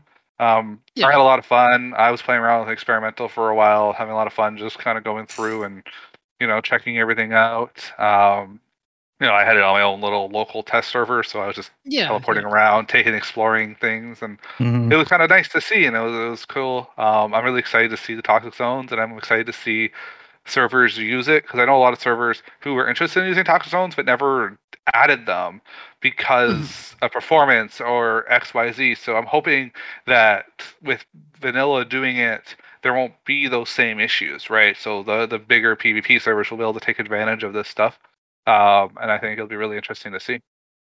Yeah, it's with what 114 is adding, not only with the toxic zones but also with actually implementing the gas masks as intended. It definitely leaves modders more choice into what kind of items that they want to make. Like I've been saying for a while, depending on how the experimental patch goes, I want to create like a vanilla toxic zone plus mod, where it's like a bunch of like quality additions to it. So it's like you can refill the filters with charcoal tablets as you originally intended to do, stuff like that. Create different kind of filters, so you can get like the normal vanilla one, which is like the 8 minutes. when you're in, but you can get other better filters which last longer. Different NBC suits. In fact, I had a good friend of mine in the modding community who found an old Arma 3 mod that the license is like fully open, like you can do whatever the hell you want with it across any platform. So he sent me all these files and he was like, there you go. If you want to have fun with that and do all this kind of stuff, go for it. And I'm like, fuck, I only wanted to do like quality insurances and shit like that. I didn't want to make this stuff. But the potential for it is absolutely fantastic. What do you guys think about the frequency of the events? So I did a poll. We all know how much I love my polls. But the majority of people said good as is, but a surprising amount of people said need to be rarer. Very few said get rid of them. And very few said we need more. So the majority was good as is or need to be rarer. I like them. I had a patch when on the first time I ran Marks where, I think those who were watching me, I ran into 3 towns in a row. But then today, in the time I was on, I didn't see a single toxic cloud. I heard the artillery. I finally got to see a chopper crash. But I like it. It's a good dynamic event. It's relatively rare. And I'm starting to see some videos coming up of people that the toxic clouds are impacting. I don't just mean impacting by landing on you and you've got to run, but in the middle of PvP and stuff like that. It's adding a really cool dynamic to the game. What are your thoughts on the frequency, though, Marks? Perfect. They're perfect the way they are, I think. It keeps people moving. Like me and my brother were running down from the north and we were heading towards Krasno Airfield. And we were running into Gorka. And we weren't going to stop in Gorka. We were just going to run through it. But as we got close to Gorka, we could see the cloud and Gorka had been hit with an artillery attack. And I had the thought that, like, if you were starving of hunger and you were like, or you were on your last bit of food and you were like, I need to hit Gorka town to get some food or something like that because I'm going to be in trouble otherwise. And then it was hit. It's going to have to make you think and keep you keep your mind thinking of like, okay, right, this plan isn't going to work. I need to have a backup plan here in case this doesn't work. Maybe I need to go hunting for an animal or something like that instead. And I really like for that reason. It makes the game a bit harder, but not like insanely hard. You just have to kind of think a bit more. And it's good as well for people who, when base building, like when people just base building, they sit in their bases all day. Now they have to kind of move if they don't have the gear and all of this stuff, and it's going to affect base raiding as well, which is even bring up a really good point there, mate. In that it's going to affect the gear, like Iron Data just said in chat. About stashing your NBC gear. Well, if you're not going to stash it, like you were saying to me earlier, do you carry it on you? And there's been a bit of chatter, lad, about the tripwire grenades and that they're a bit OP. But when you consider now, especially on the servers where you don't have the MVS pouches, where you can carry fucking half the server's loot economy on you. When you're playing a more vanilla style of DayZ, lad, you're going to have to be weighing up what you carry on you. Now, they reduced the size of the NBC gear, but it still takes up a fair amount of room, a full set. It does. It does, yeah. The gas mask is massive.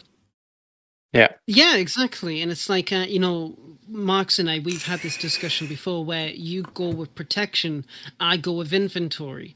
It's like I was streaming yesterday on the Malsk, and I think it was... we all know what I go for. It was max fucking inventory, baby. Well, it was funny because I was just playing on like a vanilla Namalsk server, and I know it's different from the 1.14, but I'll get back to it. And Melbourne was like, he was giving a shit because I dropped the tactical vest with the large inventory, and I went with a smash vest instead because I can put the butt pack, which means I get more inventory space. And he was just like, "What the fuck are you doing?" And I'm like, I want me inventory space."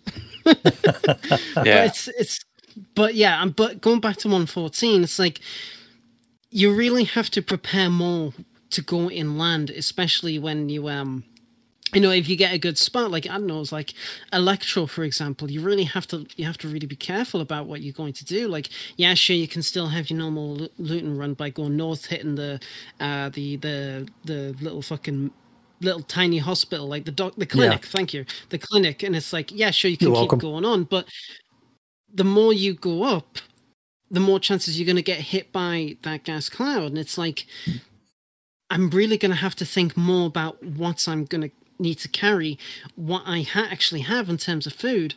And when it hits stable and modding comes into play, like, what if somebody creates a mod where it's like food and whatnot is contaminated in the cloud area, like in that 100-meter radius? What if, like, they create a new kind of like function where it's like, okay, shit, right, if I go in after the cloud's gone, this food is going to be contaminated. What am I going to have to do to decontaminate it if you can? It's like, there's a lot more stuff you really have to think about, and it's definitely creating that survival aspect, which DayZ, I think, is really needed for a They're while. going to need to work, though, I think, Demon, on the inventory of items, because at the moment, pretty much all you can do is run around as a Johnny Rambo to have max inventory space.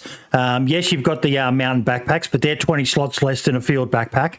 Now, having been military, I've seen military backpacks and I've seen civilian backpacks. And some of the backpacks that backpackers, like your holiday backpackers that travel the world on minimal budget, some of those backpacks hold more than fucking military backpacks. They need to give us more options. Otherwise, it's just going to be a bunch of people running around wearing Johnny Rambo. One thing I would like to see is an attachment slot on backpacks that you can put NBC gear into, that it attaches the items for Demon. Or even the mask. Yeah. Yeah, and I don't think I've seen a mod that does the mask, but I've seen mods for sure that do the NPC suits.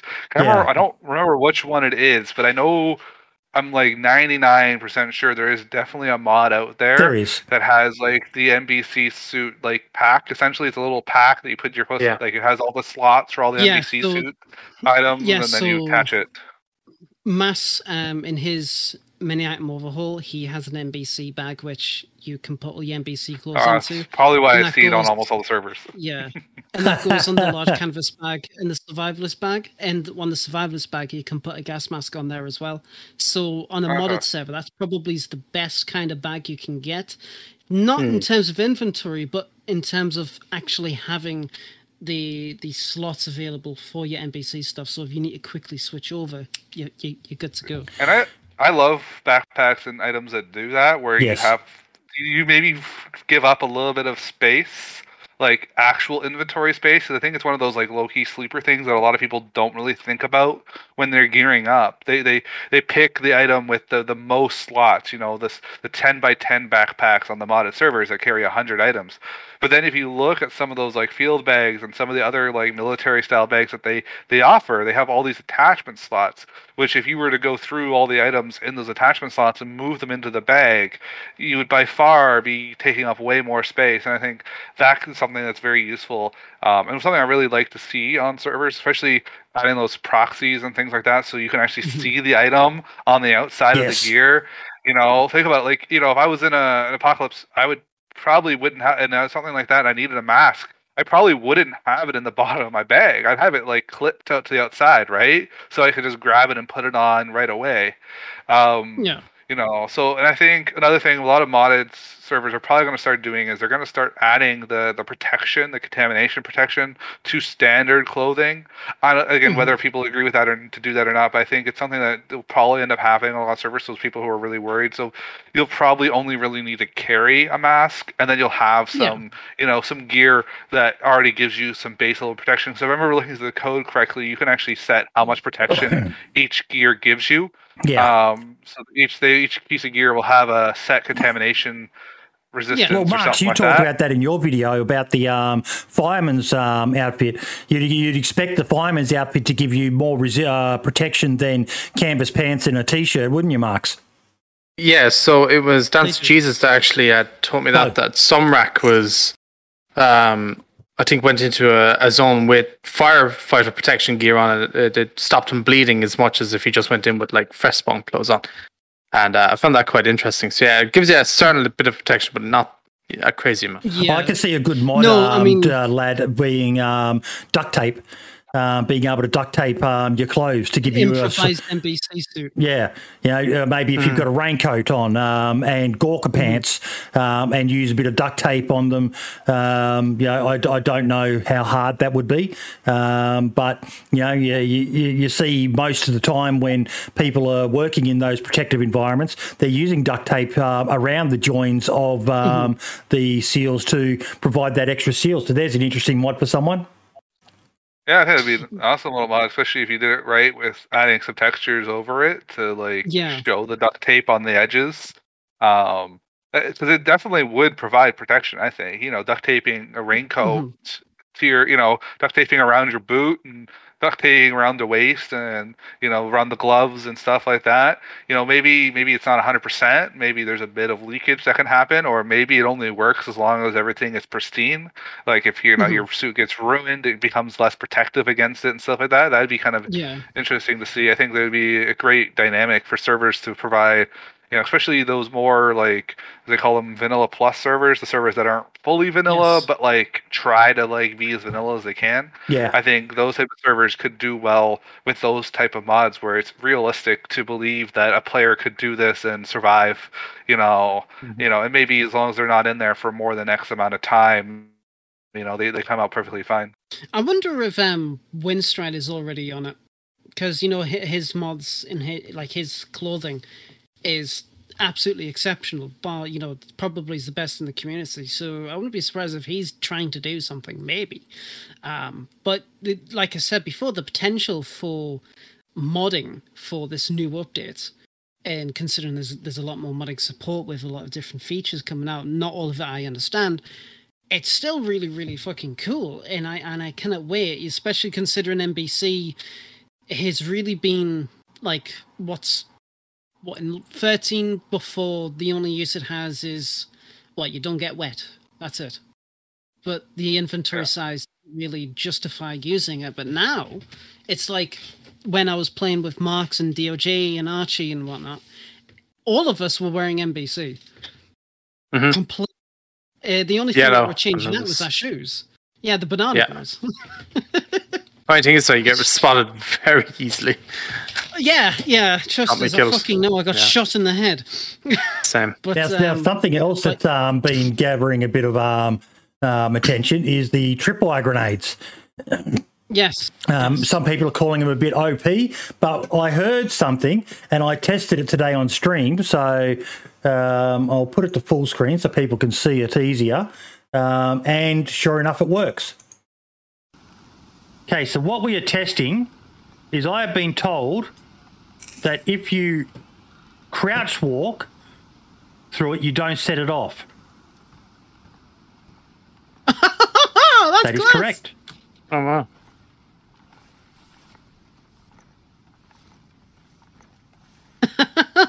That is actually fucking cool.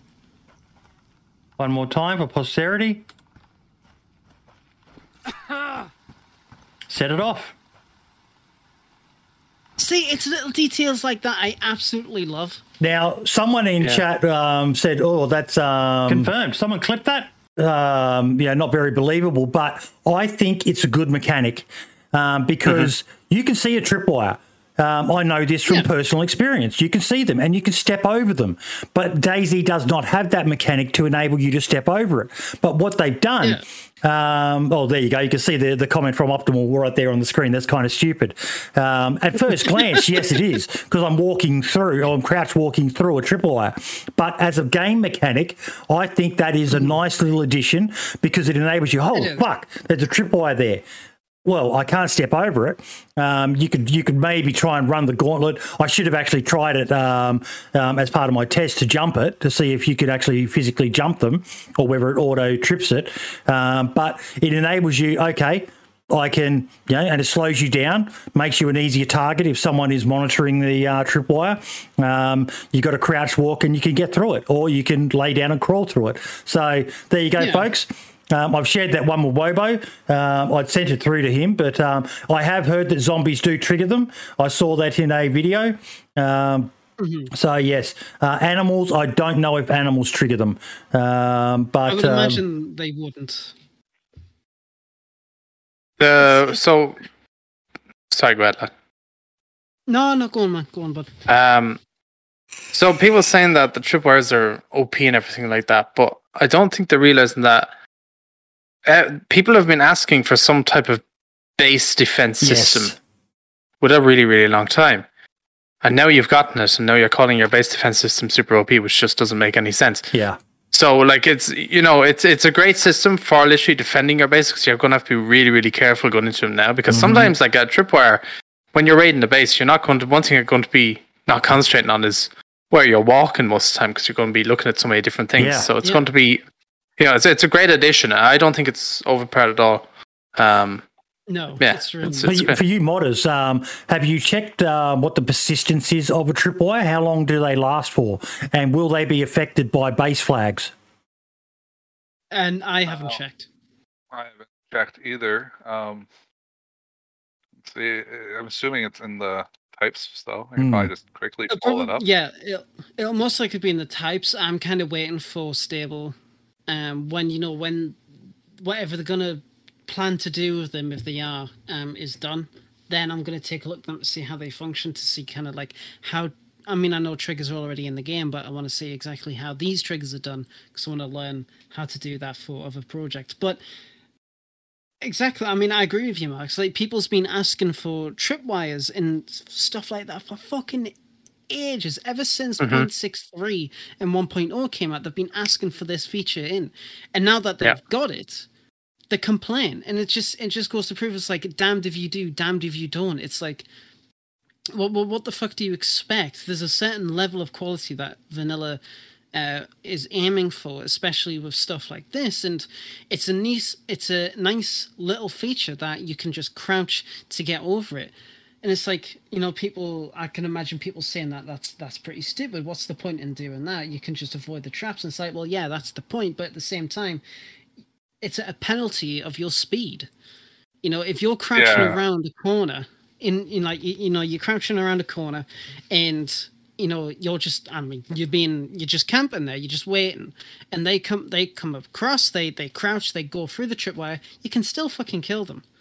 And it's like, it doesn't really matter. And as a base defense, it's perfect having like a bunch of rings around a base or something like that, or maybe just in certain choke points. And it's like, you can either have a flashbang, you smoke, or you grenade, and that. And it's if you're wary enough, yeah, sure, you can still avoid it.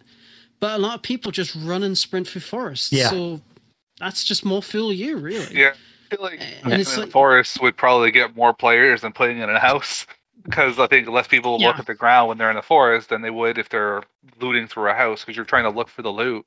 So your eyes are kind of already on the ground. I think a lot of experienced players will already know where the loot is, and we'll be looking at those places. But where were all these people, Demon, when, I've been going on. I've got a video that's 5 years old, I think, if not more, about landmines and how much I fucking hated landmines. And they finally changed landmines. My ego likes to think they changed it based on me harping about how bullshit they were. This simple thing that you can just see, look at, and click arm, and it's armed. And then put a jacket over it, and it trolls someone and kills them instantly. Now, if you're full health, you don't die from it. But where were they when that was going on? At least now, you've got to find the wire, which is 6 slots of your inventory, which when you're scrambling to fit in a full NBC suit, a gas mask, food, guns, all the rest of it, you've got to make that conscious decision to actually carry the tripwire on you now. And because they got rid of rope, which I think was a good idea as well, getting rid of the rope, has to be a wire, and then craft the tripwire and then attach the grenade to it. There's a lot more involved. I am 110% behind tripwires. I think landmines should go to being a heli loot and maybe the toxic zones only. So you've really got to, be lucky to find one. But they should be rare as fucking hen's teeth. But tripwires, go to fucking town. If you're not paying attention to where you are, too bad, so sad. It'll be frustrating, I know, but yeah. Exactly. You were wondering where the where all the people were years ago. You got to remember the console version wasn't out 5 years ago, buddy. They Yeah, couldn't good complain. point. Because that's I know I harp on about them, but that's the majority of people who are complaining about these tripwires and stuff like this is the console community. And it's mainly people who haven't even gotten a chance to play it yet. And they're giving out, because when I teased the artillery 2 weeks before the update was even, experimental was even out, people are going, oh, this is the worst update they've ever done. Like, we haven't even seen pictures of it yet, and they're giving out. It just... That's the thing. You just people are automatically you'll get those players like ourselves who are really, really interested in what DayZ has in store for us. I mean, we're shown that when release the trailer, and then you'll get those players who are just kind of like, whatever. They don't really care. They don't mind either way. And then you'll get that small segment of players who'll constantly shit on the team no matter what they do, even if they add in a feature they've been asking for ages. And it's like, look, we all know it's a funny meme to shit on the DayZ dev team, but don't you think it's a bit fucking tiring now? The team isn't just what it was back in 3 years ago. It's probably a new team now. We've got a new lead guy, Sumrak, who's leading the game into a brilliant direction, and we've got Scotty there who's also helping along with it, and everybody else in the team, the unsung heroes, are leading it in a really, really good way. And just to go to proving how much they've actually cared, when the official servers completely fucking died, when 14 first hit experimental, they were on it straight away. They were already looking straight into it. Yeah, other companies wouldn't give a shit. Now, something else I want to ask you guys' opinion on is how noisy the world is now. I saw a comment, I can't remember who it was from, but they were saying about how one thing they don't like now is, it seems like every other 5 minutes or so, there's a chopper crashing, there's a fucking artillery strike going off, you hear the rounds being fired in the distance, you maybe hear them landing near you. It's kind of ruined the silence of DayZ a bit. What do you reckon about that, Marks? I'll be back in a sec, just going to go to the toilet. Again, I'd have to disagree. I think it's great. The game for years, I think, was too quiet. It wasn't. I know it's nice. It's a nice environment stuff, but there's only so much quietness you can have. You need that bit of action. It for me, when we first heard it, when me and you lad played, it was, we were excited. We're hearing artillery go off, and it gives it a bit of suspense. And when we heard that first heli crash, we sprinted towards it. Then it's just fantastic. Yeah, I don't think it's too bad at all, because it doesn't happen every 10 minutes. It's usually the airstrikes are far away, so you can barely hear them. You're only going to hear a heli crash every once in a while. Then again, to be fair, after that restart, we found another crash. So I mean, we didn't hear it though. No, that's very true. We did not hear it. Yep. But yeah, I like the sounds too. I think I agree with it's too quiet when you're playing. It's, you go around and I have friends who essentially sound whores, right? They turn their in-game volume all the way up so they can hear the smallest little footstep, right? And there's you fire a gun beside them, they almost want to kill you because they heard it too loud now. But I think adding these noises and stuff like that will just help kind of add to the ambiance, as well as kind of help players and stuff hide themselves, even potentially, right? You had the noise goes off, it might distract from that. Oh, did I hear a footstep? Oh, I heard an explosion. Maybe it wasn't. Maybe I didn't hear what I heard, or something like that. But I like the extra noises. I like sounds. I like added. That's one thing I loved about Nemos when they released it, is those ambient noises that were there a lot of the times and things like that. So having more noises in the game is nice. The other thing I love, lad, is now, I don't agree that it's too noisy now. I think it's awesome. It's added a bit of life to the server. All those ambient sounds, trees, and especially when I was in a town earlier when I was playing before the podcast, and I heard the artillery in the distance, and straight away I was like, is it going to fucking land on me? Oh my fucking God. It's just, I love hearing that extra noise, something else that gives you a bit of stimulus. It's not just a creaking of a tree or a bird chirping or something like that, something that gets you thinking, oh shit, and okay, where am I going to go if it does land on me? Yeah, that's the thing. It's I absolutely loved the pure silence of previous patches. I love it, and I'll always say that the ambience of like 0.59 was probably it's like the most nostalgic sound I could ever hear, and I just wish I could fucking actually get a solid recording of that again and just listen to it because it's so good. But with 1.14, it is definitely a nice change of pace to have, the artillery. Yeah, sure, you could hear it in 1.13, and I always love the aura of mystery. It's like, I had a running theory in my mind. It's like, we had the artillery in 1.13, but maybe that wasn't obviously for Chernarus itself. Maybe it was for the rest of South Zagoria. So maybe the running kind of story is that they are sweeping across the entirety of South Zagoria to cleanse the infection. And now in 1.14, it's finally hit the Chernarus region, which is why we're getting all the actual artillery aspects of it. But it's not only the sounds that I absolutely love; it's the actual visuals of it. And I talked to you about it, Mark, I'm pretty sure, and I'm pretty sure I talked about it to DOJ, but the actual look of the game is different in this patch. Like, it's still colourful, it's still vibrant, but there's something different about it, and I can't quite put my finger on it, and the overall feel that the game is now leading into, with not only the sounds but the visuals. Heck, even helicopters have been completely fucking redone now in terms of textures, and it's like, it's so good, and it's bringing DayZ out there, and it's really enriching the entire experience. And maybe, this is really a fucking stretch, but maybe when Infusion properly comes out, maybe there's going to be like a back patch or back port or port for or whatever for DayZ to take advantage of these features. That would be really fucking cool. That Infusion offers. Maybe the game will get that kind of like how Armor got a visual upgrade quite some time ago. Maybe something similar happened then, but in terms of sounds, I can't complain. I really can't complain. No.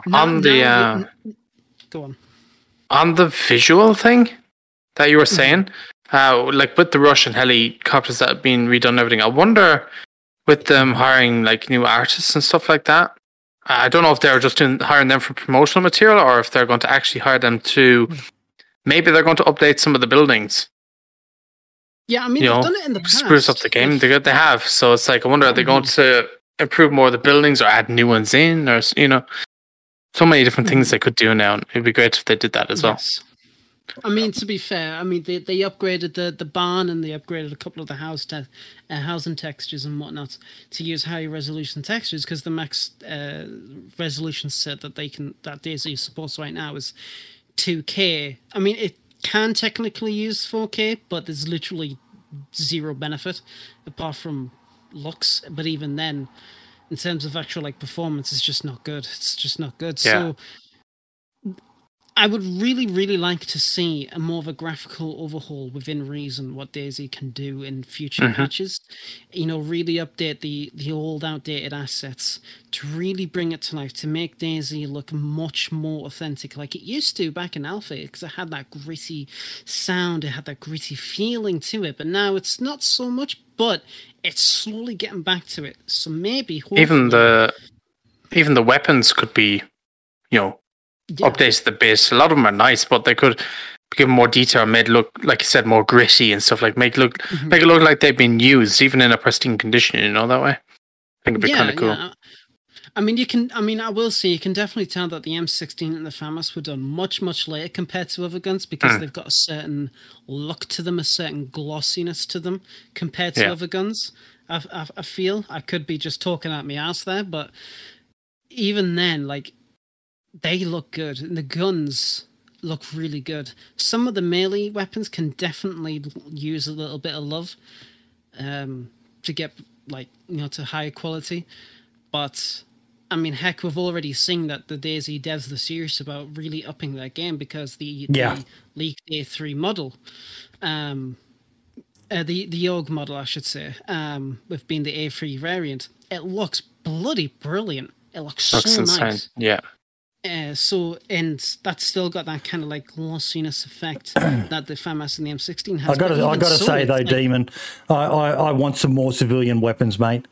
In the vanilla version of the game, I want some more bolties, maybe a DMR or two, but some more lower caliber entry level guns with variety.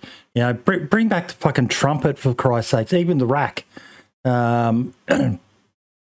Yeah, I think that's one of the things when you're playing vanilla, like getting a gun is like super hard and rare.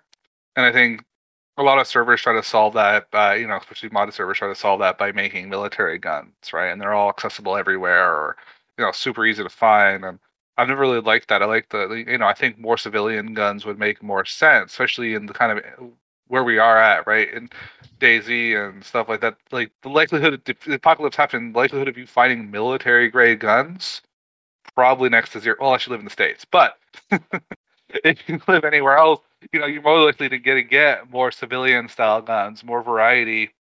I'd love to see, maybe more in like older guns as well, like guns that, maybe a little older style.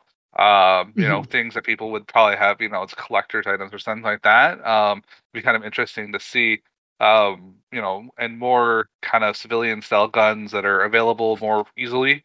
To help new players who get started out, especially for hunting and things like that. Like, if you can't find a gun, you can't really hunt, other than maybe chickens, right? So finding which can now pick up, really thankfully. Yes, yes, that never really made sense before. I'm kind of sad that they didn't actually put the rabbits in properly too. They just spawn when the trap gets triggered. Hopefully they'll add actual rabbits, but it's going to be, I think, more vanilla, more, civilian style guns. Because I don't even think there's very many mods out there that add civilian guns. There's only a handful that even really do. Most of them add, military grade guns. And I know M200, Shaytacs, and fucking Sniper Macmillans, and God knows what else. Everything that one hits you, even with like full body armor.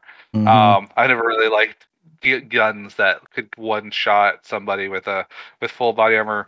Again, when you're talking about DayZ, although to be fair, I guess if you got shot by any major gun in the chest, you'd probably die regardless of its caliber. But if you weren't wearing a vest, so I think there's some realism that some people take consideration there. But no, look, I always point to it's a stat that I don't like talking about too much because it is kind of gory and black. But look at, in combat, look at how many people get wounded as opposed to how many people actually die. So, yes, you've got to take into account that this is, a post-apocalyptic world and there's no access to critical trauma units and so on.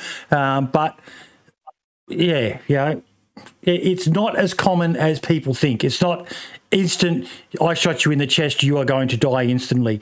It always makes me laugh when I see people, I shot him in the fucking chest, why isn't he dead? Bullets don't work that way, mate. No, it's just like, for sure. It's the same reason why, if you look at the police officers, they're trained to unload their mag into a person regardless, right? That's the standard training because you're not going to drop them by shooting one shot into them, right?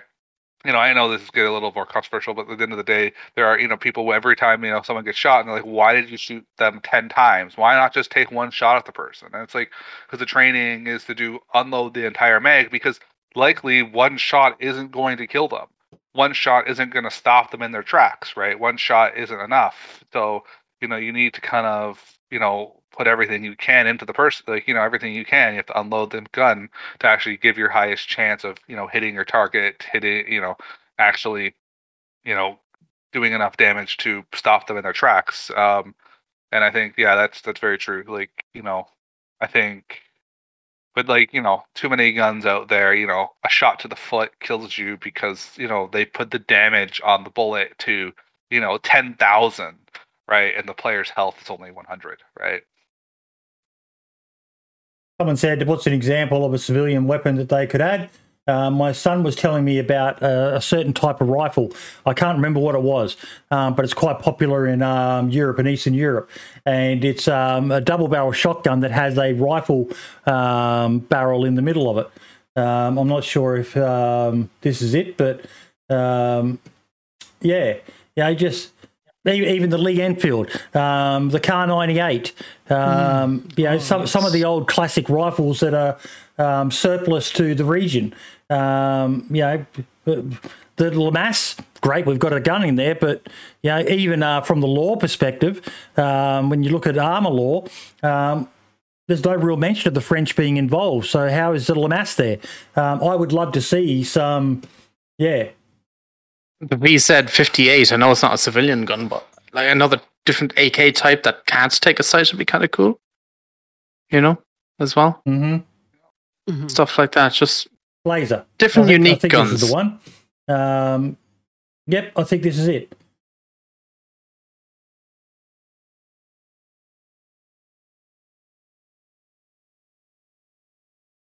Combination guns.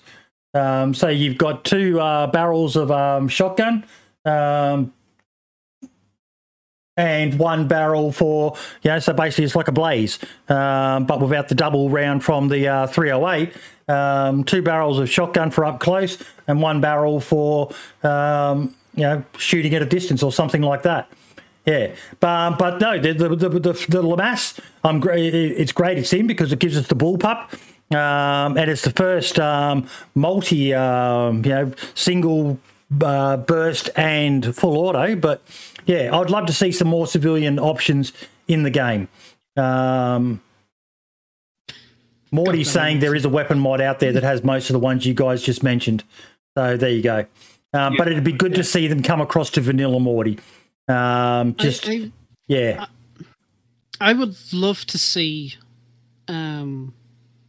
more civilian kind of. I wouldn't. Well, how would I explain it? I would love to see more Russian weapons based on kind of like a Lee Enfield era. I wouldn't mind seeing a shorter Mosin that you can get, because there was the 2 different versions. You had the long one, and then you had the much shorter one, the carbine version, which I used during a World War II reenactment, and it's so nice to use. I would like I said, I'd like to see a Lee Enfield. I would like to see more of an emphasis on submachine gun for police forces like the RAC. I would love to get that back again, because right now you only have the MP5, the USG, and the AK-74. And the Scorpion, but even then it's like... look at this one here. Looks like it's got 4 barrels. Oh, God, Jesus. One here with 3 barrels of all different caliber sizes. So, something to mix it up. And, a gun like that would be gold in DayZ. What, it takes 3 types of ammo? Fuck yeah, I'm grabbing that bad boy. There's a good chance that weird random ammo that I find is actually going to work in it. I don't know if you could actually do that modding wise, though. Glad you know more about guns and modding there, but I don't think you can have multiple ammo types. Only one way to find out. Can't. No, I mean, you can have. I mean, I've never tried it. I've never experimented it with it, because with weapon configs you can have like a bunch of ammunition types. It's how you can have your tracer and a normal ammunition firing from the same gun or the same magazines kind of thing. But fuck's sake, Ike's got me laughing too. But with, I mean, I've never tried to make it so you can fit, say, like I don't know, an M4 shooting 7.62 by 39 and 5.56, even though they're not really comparable, as a test. I know I've never really done that, so it would be interesting if that was possible, but I don't think it is. I think the bigger issue then, if you can do multiple ammo types, there might be some scripting you can do then, but to make it so, because the biggest issue would be what ammo gets fired, right? Generally speaking, it's just the first ammo in the top of the mag, right? And that's DayZ kind of does all that for you behind the scenes. We don't really have to do anything to get that working. So to override that, to force which chamber got fired, it would be the trickier part. Then you'd have to look at how the double barrel shotgun or the blaze functions, because they're the only weapons that have like 2 barrels in one. So you probably have to look into how they function in terms of config and script. I doubt you'd be able to add more than 2. But even Yeah, and then, if two of different kinds, I don't know if that would even be possible. I mean, you can definitely have a slug and a buckshot in one, for example. Yeah, but do you get to choose it's- which one you fire? Because you don't get to choose which side of the barrel files first, right? There's an interesting always challenge for you, Modest. one on There's the an left. interesting challenge. See if you can make it happen. Well, It's you know, always the one on the like left. someone said in chat, they and then didn't the even know that combination guns were a thing. I'm not sure if I'd ever heard of them before, but my son mentioned it to me yesterday when we were talking about DayZ. Morty's saying you can do multiple ammo types, so you can do an over/under with buckshot and 308, for example. There we go. That'd be something really novel to have. It'd be great if they added it to vanilla DayZ, but just something. It'd be nice to have a weapon pack that doesn't add 5 million fucking combat rifles and 2 civilian style ones. Something that server owners can play with what you find along the coast and the tier 1, tier 2 areas. But yeah, like weapons like a Tokarev. That would be really, really nice to have. It's just another little weapon converted to 9mm. There you go. You got another 9mm civilian weapon that will function similarly. What to about an 11? What about a 9mm conversion kit on an M4? So you can get those, or on an AUG. You can get them as well. Yeah, I mean, that would turn them into SMGs. But, yeah, it'd be technically a police force type weapon. Yeah, that could work, actually. You know, It'd be interesting to see that type of, especially in vanilla, more vanilla plus servers where guns are hard to come by. Getting a conversion kit, like maybe the conversion kits are like if you look at a vanilla plus style server, maybe there's a trader, you can't really buy guns, but maybe you can buy the conversion kits or something like that, and that'll make things easier to find or obtain. Now, moving along, something that got me excited during the week and I got shut down very, very quickly was this. Oh, yes, the absolute nothingness of Survivor games. Survivor games. A man can dream. A man can dream. Someone tweeted me and said, Boydie, why are they still updating Survivor games? And I was like, what the? They're updating Survivor games? But I'm still going fucking tinfoil hat here, Marks. Why is Play SG still on the launcher? It's probably either too difficult for them to remove it from the launcher thing. It probably takes too much hassle or too much requirements. Fuck off. I've done websites. I know how easy it is to add a button. I know how easy it is to add a button and to remove one. So I know. Sorry, what was your second reason? I was too busy brooding. I brought my fuck off. I was like, the other is they just couldn't be bothered moving it, which is probably a more reasonable option. Now, what were you going to say, Demon? My money would be on the second there. Just, someone's not bothering, or it's on a to-do list that someone's now got 3 pages deep into, and just can't be bothered. A lot of things require a lot of work to remove when you're talking about true software development, true video game development, things like that. So removing a button, yes, you could do it very easy on your own website. I could do it very easily in a mod. Video game developers, yes, they could do it easily, but to actually do it would have a lot of repercussions in regards to QA testing, making sure it doesn't break anything else. Even though you think it's simple, and it probably is actually simple, the actual policies and procedures and the red tape they have to go through to remove that, and it's probably just more or less someone being lazy, right? Someone out there just being like, is this really? And they probably have effort? Lad, yeah, they fuel probably my have conspiracy. Fuel my They have said in conspiracy. the past they are going to do it again. They're not going to do So- it. Don't build us up. Actually, for the sure to last do time something they again. done it, yeah, for the last time they done it, they said that it didn't go as well as expected because it did pretty poorly. But they have said that they're going to learn from what they did and they're going to do it again in the future. But obviously, when that'll happen, it's another thing entirely. There we go. Ike has confirmed it. Ike has confirmed it. They have entire secret development teams committed to it. That's my fucking theory, and I'm going with it. There is an entirely secret section of Bohemia Interactive working on Survivor games. But to be I feel fair, like if they were going to remove it, they no. would have removed. If they're going to rebat it later as a surprise, I feel like they would have at least removed the button, right? No, No, and that's why I say it's more likely it's just someone's being lazy, or maybe it is something they're working on and they don't know when they'll be able to do it again, or if for sure they're going to do it again. So they're just leaving it there because it's easier to leave it there than to remove it. So they're like, yeah, maybe we'll do this one day, you know. I mean, you know, they probably have more important things on that list right now to do than Survivor games. Need to get the game working properly first before Survivor games come along. Did any of you here play Survivor games? Yes. Yes. Did any of you notice? I played it as well. Did any of you notice in that Survivor games testing that the zombies AI was different? Yes. Yes. They acted so much better and smoother than they do in the original game. Mm-hmm. So I wasn't just tripping. So why isn't... You'd wonder, like... Because I saw that, I was like, holy shit, these zombies look 100 times better than what they do now. They were a massive threat. So I wonder, like, why hasn't that AI been moved into the standalone version? Because it would make zombies so much more better, because holy fuck, are they a disaster right now.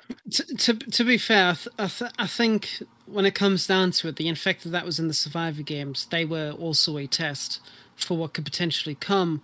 And then maybe once the Survivor games are actually finished, there was some critical flaw in the background for it, which is why they've never re-implemented it or implemented it at all in the actual base game.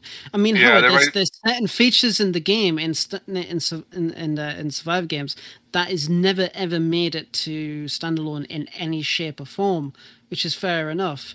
I mean, the whole thing was a very interesting look in what the DayZ dev team at the time could do.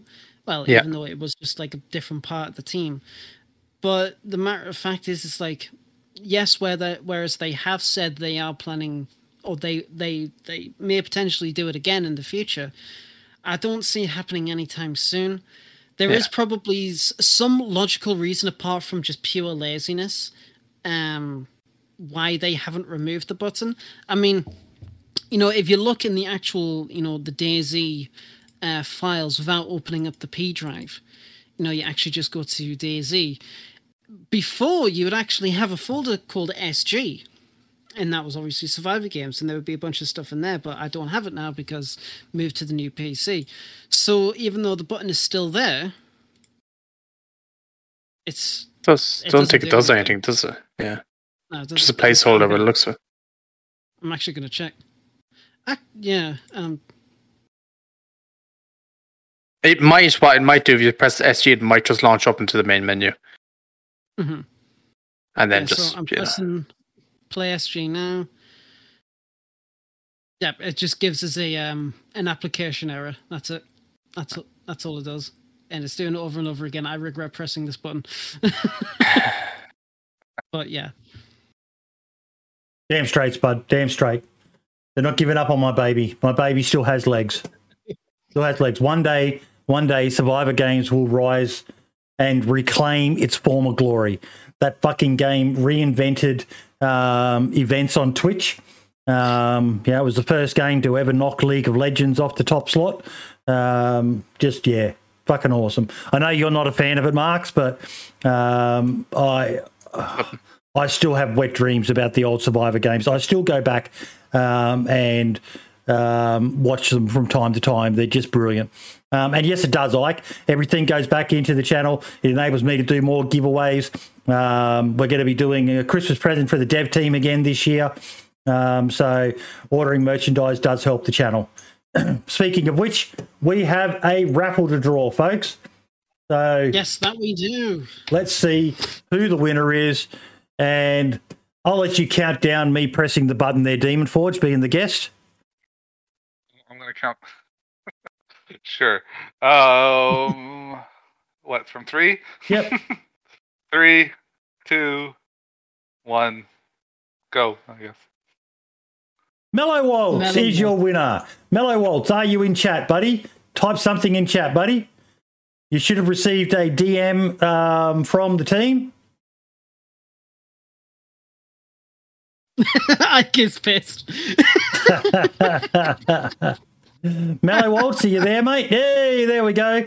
Can you confirm that you received a message from Streamlabs? All you've got to do, mate, is click on the link, fill out the information, and you will have a Daisy podcast cap, which I am wearing right now on my big ugly head. Sent to you in the mail, mate. Congratulations, buddy. I hope you wear it with pride. Represent. I just wish it was a little bit bigger, but I'm really happy with these hats. Completely rigged. Yes, it was rigged. It was completely rigged. So congratulations, mate. Really, really happy. That's the third one we've given away this week, and we're able to do things like that thanks to our generous supporters over at patreon.com/878 Survivor FM and our YouTube members, and just anyone who donates or buys merch or anything like that. It should be a DM to you via your Twitch messages, I believe, Mellow Waltz. Is what people have told me it is in the past. So check your whispers. I believe you will have received a whisper from either the 878 Survivor FM account or Streamlabs itself.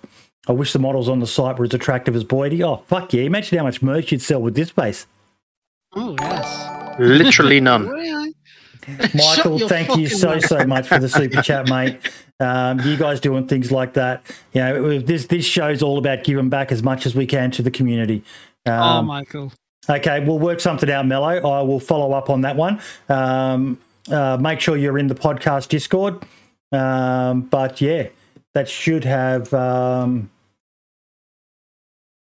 giveaway history. Michael, thank you very much for the $25 in the super chat. Absolutely wonderful. Thank you very much, bud. Much, much appreciated. What does this do? That's just a sign. It's YouTube. Super chat is like bits for YouTube. But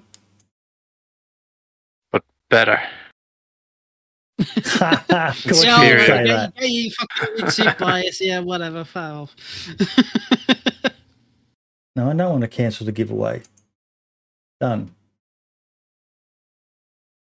Send me a message in the Discord, buddy, and I will follow up with them. If you could just... I don't know why you haven't received the message, because I had no problem with the two I did earlier this week, so that's weird. That's really weird.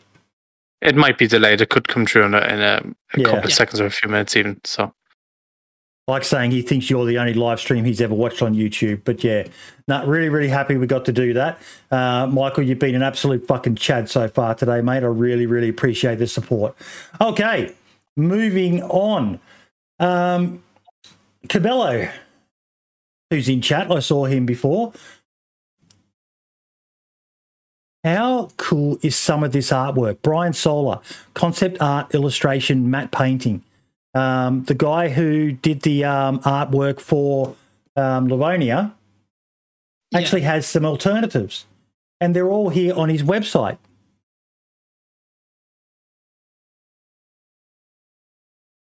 Various different styles of artwork.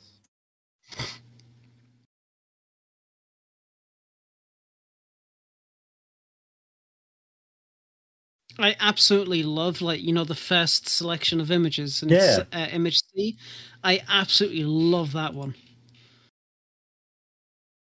I was kind of stunned by it. I'll share the link. It was just nice to see. Not a massive talking point, but for pretty much anyone who's in here, you're all fucking Daisy nerds. Something like that. Just nice to see. You can save that, make it your desktop or something like that. It's just, and if you're in the market, I'm not sure. You probably need some serious coin, I imagine. He seems like quite a high quality artist, but you could probably reach out to him and maybe he's got some other stuff gaming related. So if you're into HD high def metal prints, I know Smoke has a metal print sign that he sells on his stream as well, doesn't he? I think so. I'm not too sure. I don't really tune in to watch Smoke. Yeah. I mean, all of this concept art, it's like, I absolutely love to find out more about the development process for DayZ. Like, I would love for them to do some kind of like maybe a documentary, but maybe like a post or something where they unveil all their like old like concept art and their plans and notes and everything like that to show the actual development process to do that.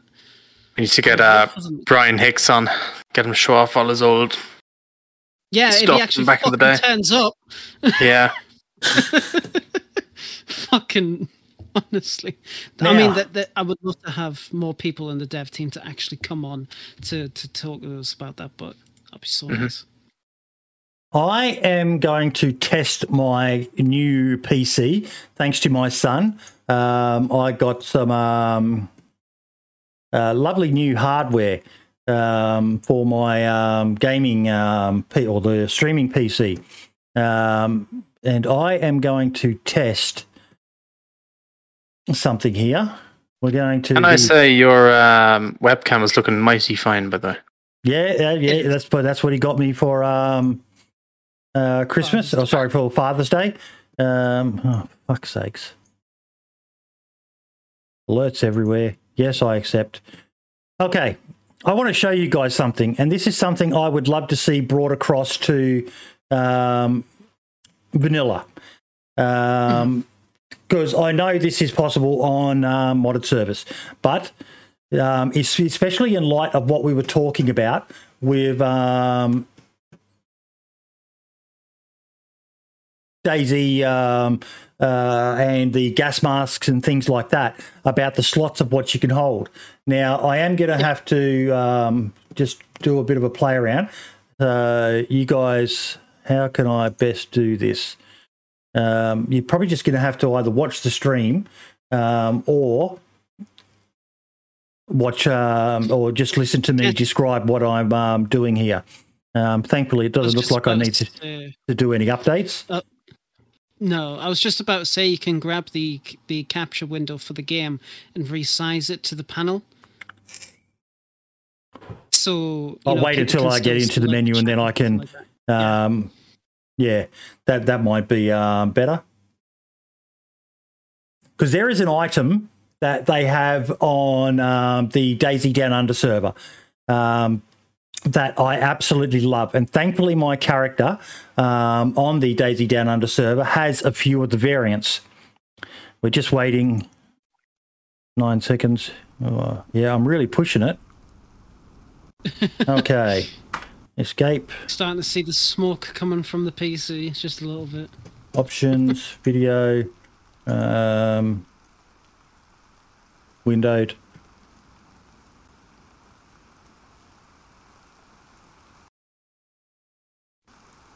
No. Yeah, so in OBS or Streamlabs OBS, whatever you use, just unlock the actual source for it. For the game that you're using, and then just reduce the size of that in OBS instead of the game. Or you can just go to your normal game scene. Just do that, I might just do that. I'll just drag the display capture over the top of the podcast so you guys can see this. Now, what we have is a potato, which has nothing to do with what I want to show you. Have a look at my belt.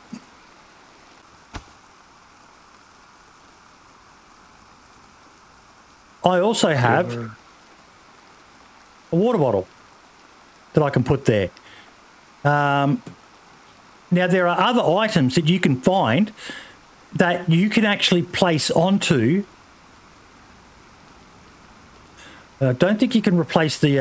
no, you can't replace the holster. But Spud has created different items that you can use on that slot. Now, I imagine you could add more slots for those who've ever been in the military.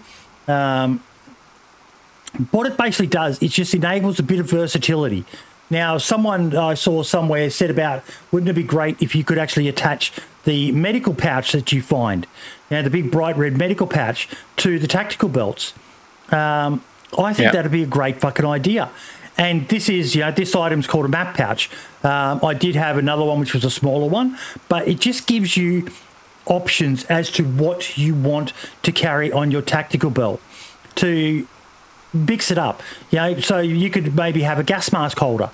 That I've seen it done before, where it can be set so that only certain classes of items are able to be put into that storage item. That would be amazing for vanilla DayZ, so that you could actually customize your belt. I know for a fact you can fit more onto a web belt like this. We used to, they've even got it set up wrong. We used to have, you pretty much put nothing more forward than the hips on your character, so that when you go to ground, none of the pouches on the front are getting crushed underneath you when you went to ground and laid on your guts. But we would have magazine pouches, then we'd have a water bottle, then we'd have a bum pack, more magazine pouches, and maybe another water bottle. We'd carry 2 water bottles on us. It'd be great if they actually implemented that in the game. Maybe only for the tactical belt. The civilian belt doesn't have that option. But I just think something like that, I'm going to exit out of it because I'm not sure how my stream is going. But actually, something like that. Honestly, your stream's been going lovely. Okay, that's good to know. But that would be absolutely fantastic for the game. Especially now with the need to carry all of this extra gear on you. I just think that would be something amazing. What do you reckon, Demon? Is that doable? Oh, well, obviously, yeah. Like, it's easy enough to do all these type of different slots. Obviously, vanilla could implement it just the exact same way that modders can. And the biggest issue with slots and stuff like that is conflicts. A lot of mods don't. What do you mean by? Okay, you're explaining it. I'll shut up and let you talk. Yeah, so it's okay. So there's a lot of slots aren't really addable dynamically. So when you make a mod to add item slots to an item, you have to add all the slots have to be defined in the single mod. So and I know there are a lot of modders out there who take that into consideration and are very thoughtful about that. It's not always the case, but 9 times out of 10, and if you let the person know, they're usually pretty good at taking that into consideration for you and stuff like that. But essentially, so there are ways for modders to work around it, but it does get more complicated the more types of things you try to add slots to, because again, slots are defined static, set. They're not oh, I want to add 3 new slots to this item, I can just add 3 new slots. I have to say, all right, here's the 7 slots. And I've seen mods even forget vanilla slots, and all of a sudden that breaks something, right? And yes, the modders are usually pretty good at going back and fixing it. It just, the more and more mods that adjust slots, the more and more conflicts you're going to have, the more and more bloat that you might have to your mod to accommodate all the other modders, or you have to get a standardized naming structure for all the slots. And I know, some modders have talked about, why not just have a framework or some other master mod that kind of controls all that. But, it gets messy. And again, then who controls that? Who updates it? Who's the one who can dictate what slots you can have where and such. It does get kind of hard to kind of play with and work with. But it is doable. And, server owners who are creating custom mods for their server, it's a lot easier for them to account for all that, right? Because they can essentially just make a mod that has all the slots that they need. And if they add a new mod, they just update their own mod to be compatible with the other mods that they are adding. But yeah, as a modder, it's one of those things that are kind of annoying to work with. And we wish DayZ would add a way to dynamically add slots, or things that are dynamically utilize slots. But that just has yet to happen. We add slots, or things are dynamically. Yeah, because when you, so for vanilla stuff, you can't just add in. Technically, yes, you can just add in a slot, but if you want the item to appear, you can't actually do that.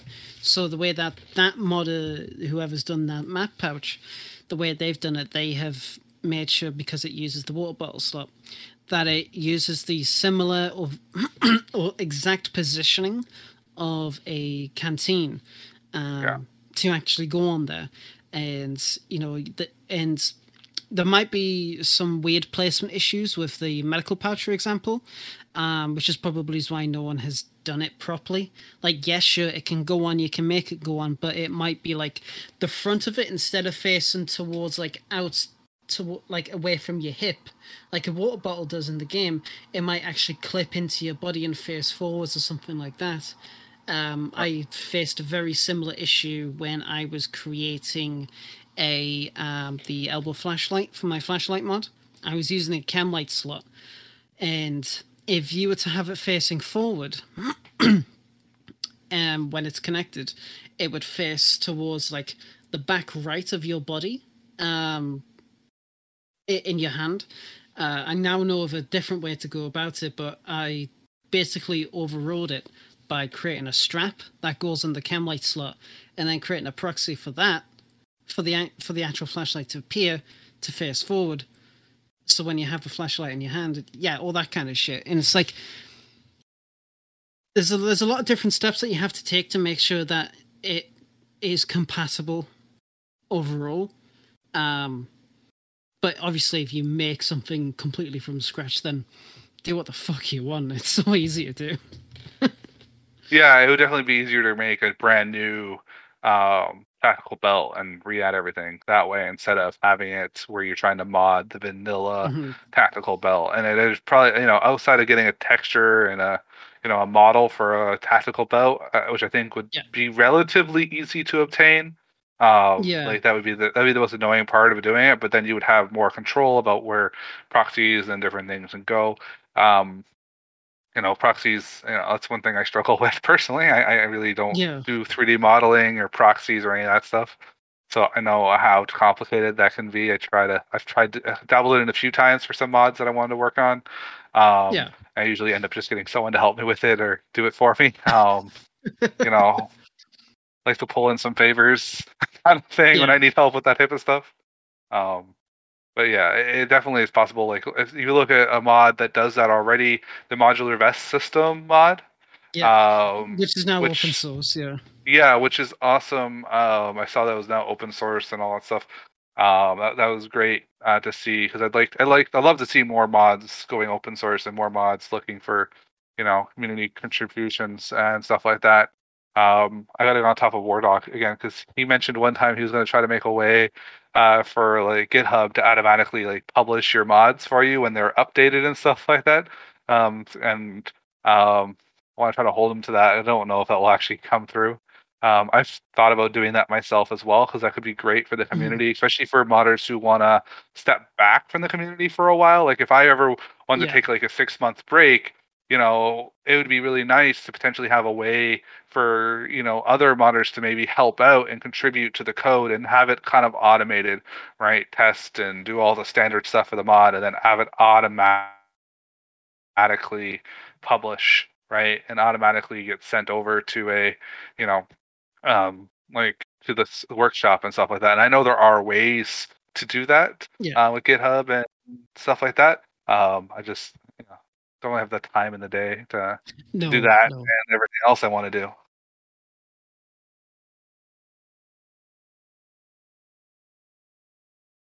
Might want to fix the positioning of the screen body.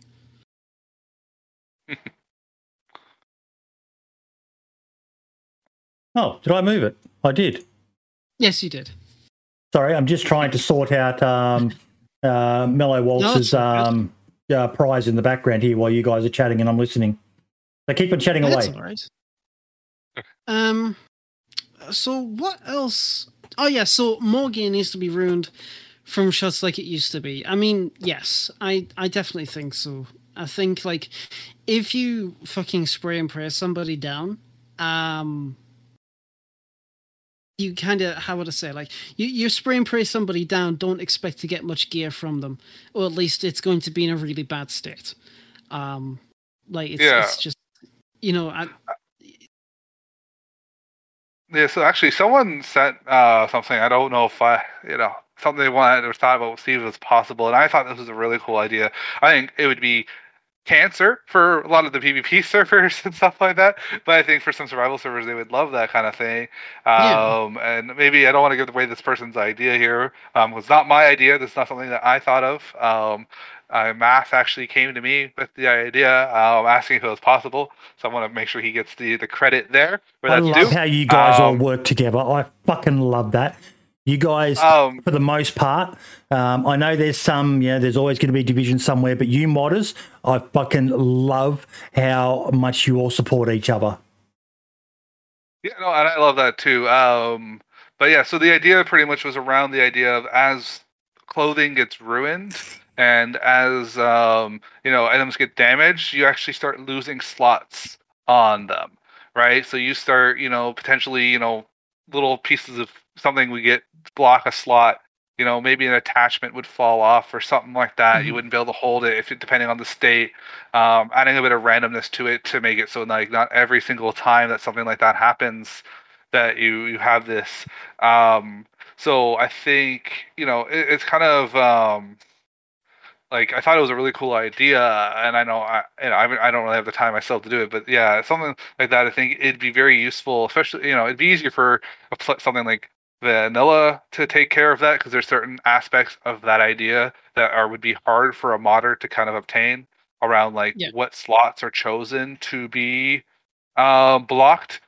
We have limited capacity to pick a random slot in someone's inventory. We can pick an open slot and get the next open slot, but then if we want to pick a random open slot to say block, and then you have to now think more about where your gear is going, how you're going to position the gear. Because another thing too, I would love to see some type of mod, where the backpack space is a little more realistic, right? So there is a mod that does that. I think Dance of Jesus. Yeah, it is Dance of Jesus. I was going to say that. And he's even, if you could get a link for that one, lad, because he's got that lovely fucking image of showing what you can fit into a mountain backpack normal versus what you can. I'd love to see a mod where you can turn off your wife. Oh, my fucking God. Oh, my God. But, yeah, it's brilliant. Here's one. It really is fucking hardcore. You are literally looking at every item going, do I want to carry that? Do I need to carry that? And for someone like myself who loves being a loot whore, I was really stuck with analysing just what I could carry. But I like what you were saying, Demon, about having certain things only able to take certain items. Like, it's always frustrated me. You look at the chest the pouches for a chest plate or a plate carrier, and people are putting a cooking pot in there. They're not designed to hold a cooking pot. They're designed to hold a magazine. I would love to see... I know some people would hate it, but I would love to see, whether it be a mod or, praise the Lord if they ever introduced to vanilla, that you had to utilise items the way they're meant to be, not putting a FAMAS into chest pouches. Well, it's funny you should say that. Sorry, go ahead. Mass has already done that to an extent on Spearhead. With the mod that we worked on. He has, even in an MMIO, he restricts certain items based on a certain class from going in. It's going in the bag. It's like NBC bag. You literally are only allowed to put NBC clothing in there. The clothing bag, you're only allowed to put clothes in there. In his dresser, you're only allowed to attach clothes, and in the drawers themselves, only clothes can go in there. And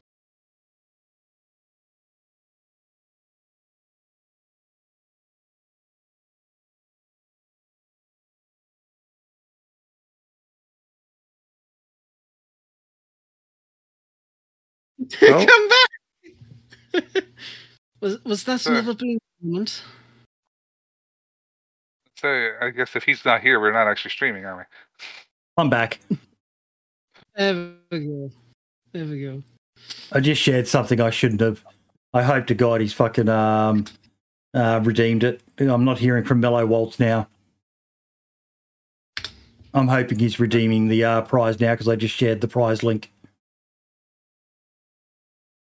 Oh. But as I was saying, yeah. So yeah, Master's mod, like he already does it. The pistol case is only allowed to put ammunition in magazines inside it, stuff like that. Like fuck off. So the potential for it to happen is there. It's just Masters probably is the best person to talk about that, to maybe restrict items like, I don't know, like the plate, like the plate pouches, to restrict only magazines in there, for example. Stuff like that, or the cooking pot where you can only put food in there. Same with the frying pan, or the ammo box, like the the big ammo crate box, whatever you want to call it. They're there. Like you can only put ammunition in them. Like the potential is there. It's just a matter of somebody actually going for it. Yeah, and I know. Yeah, it's very easy to restrict what item goes in a pouch. Where I was thinking more about was around the idea of like, if you got that big mountain backpack, you've got all these little side pouches that have like small little pieces of spot. I'd love to see. I know you can do it. The way I would think about doing it as a modder would be to create actual pouches that get added and locked on, so you can't remove them. Because right now you can't really create multiple cargo spaces on a single item. And seeing more mods do something like that, where because that's what I loved about like those modular vest systems and things like that. And this, those pouches are kind of added in. You can mismatch them and stuff like that. But seeing like something like a vanilla, like or a backpack where you can actually use those little side pouches properly, and kind of makes you more think about where you're storing things outside of just one giant pouch, right? You have like giant, like you have that one big area that maybe won't be as big, right? So you look at it and you're like, okay, this backpack only has like a 40 by 50 slot in the middle, but you have all these little like 2x5 and 2x4 slots kind of on the sides of them, and in there, so you could like put little bits of pieces in there. And I think that would be very useful for a lot of people. I know if you look at like PvP servers, a lot of them. Well, Marx is our resident PvP player. What do you think of this, mate? Is it something that you would go, this is fucking annoying, or is this something that you think would enhance the game? On a PvP server, it wouldn't work at all. Survival, it depends, right? I think you get to look at each one. So, like, I think the reality would be you probably wouldn't get rid of all the existing backpacks either. It'd be like, do you pick this one backpack with one giant, 8x10 slot, or do you pick the backpack with a 10x5 slot and then a bunch of 2x5s and 2x4 slots, and look at that, right? As a player, it would just provide you with some more options in regards to how you play the game and where you store your gear. But yeah, I know what you mean. Like PvP servers would be a lot harder because a lot of times that giant 10x10 backpack is just full of guns, right? They literally just have 4 guns in their backpack, right? I don't think many people would like this mod unless you're a hardcore survival type server. Spud cracks me. Sorry, otherwise cracks me up. I have a 50-litre backpack IRL. That's basically the mountain backpack, and it can hold like 3 socks and an MRE. It's nothing like the game at all. But yeah, I get people at the end of the day with it, like Spud saying, Marks. Yeah, at the end of the day as well, it's also a game. You don't want to go too realistic to the point where you're kind of like you're suffering, making choices IRL because of this. You want to have your fun at the same time. Says you. Me, I fucking love shit. I live for shit like this. I was so happy when I discovered hardcore backpacks. That anything you put in your backpack you can't access in your inventory. That is just one of the best mods and something I think should be in vanilla. Just a basic little function that provides an entry level to inventory prioritizing. If you don't need it to be on your hotbar, don't put it in your backpack. If you need it to be on your hotbar, don't put it in your backpack. It's one of the best mods out there.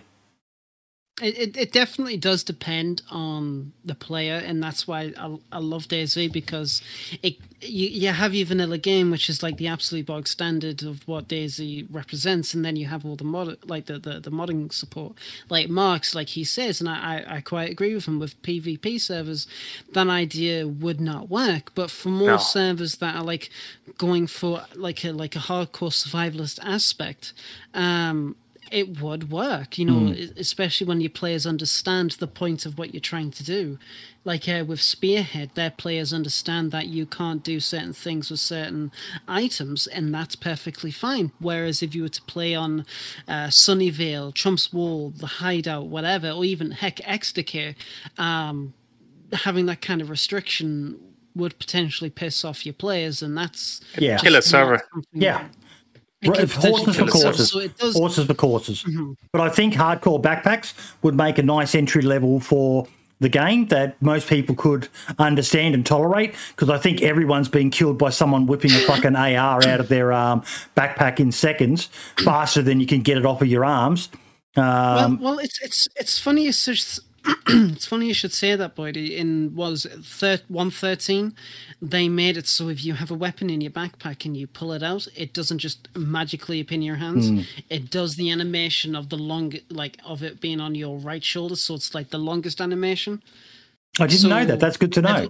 That's good to know. They've already counted it. Yeah, so don't need to worry about that anymore. But it can still be a bit of a problem. But even when you put the weapon away... What about when it's in your pouches, though? What about if it's a UMP and it's in your pouches, or a double barrel shotgun? Is that still a fast animation? The same process. I believe it's the same process where it does the animation. But I will have to double check to see if it does that in 1.14. So, but yeah, that's. But it's, again, it all comes down to the player preference and the server preference and what they want to go for. If the server wants to go for that, deathmatch PvP server, that's perfectly fine. There's a lot of mods out there to cater for that. But for servers who want a more survivalist, hardcore, heck, or even a casual survivalist experience, the modding support for that is also there. And DayZ is a canvas. You got, like I said, you've got your base canvas, which is obviously the base game, and then you've got everything else that can go into it to make it what you want to be. Yeah, and that's the magical thing about it. 2-3 years ago, nobody would have ever thought of the stuff that Damon Forge is making for working in DayZ, and you wouldn't think that. Keycard mods would be in DayZ. You wouldn't think of all these weapon mods or vehicle mods coming into DayZ in the state that they're in the advances. Heck, nobody thought that what Namolsk does with the orbs and the land tier and everything like that would be fucking possible, but it is. And the modding community continues to enhance and just bring out the best of the community, I think. But again, like I said, sorry, you were going to say? Yeah. I was just going to say, that's my favorite part about DayZ in general right now, and pretty much from before with Arma 2 mod. DayZ was a mod, right? It was an add-on for Arma, and it was, it was expanding what the game could be, and people rethinking everything that, a game like Arma could be with DayZ. And then DayZ comes out, and now, there's people trying to make DayZ more like Arma was. And that's perfectly fine in my opinion. It's less about DayZ as a game and more about the fact that DayZ is a platform. It's more of a platform than it is a game. It's to me, a lot of times you look at it, it's almost like a your own little game engine with some basic features already built in, so you don't have to build them all from scratch, right? The amount of stuff you can do in DayZ is phenomenal. As long as you have the time and the effort to put into it, you can pretty much do anything you want with DayZ, really. Yes, there are more limitations than if you use something like Unreal Engine to make a game in regards to what we can do with some of the parts and some of the things that people don't like about it. But that's also what you get for having such a base platform, right? How many engines do you start off with a map already there for you, right? How many do you start off with 100, 50, 100 different buildings available for you just already, and items already there for you to start with, right? So it's kind of a way for developers to make their own little private games and look at servers like Exdecay, right? They give us a blank canvas to work with. Yeah. Yeah, and that's one thing I love about DayZ, and one thing I love about modding for DayZ. And I personally am trying to push the boundaries of what we can do with DayZ, so we can do more and think further.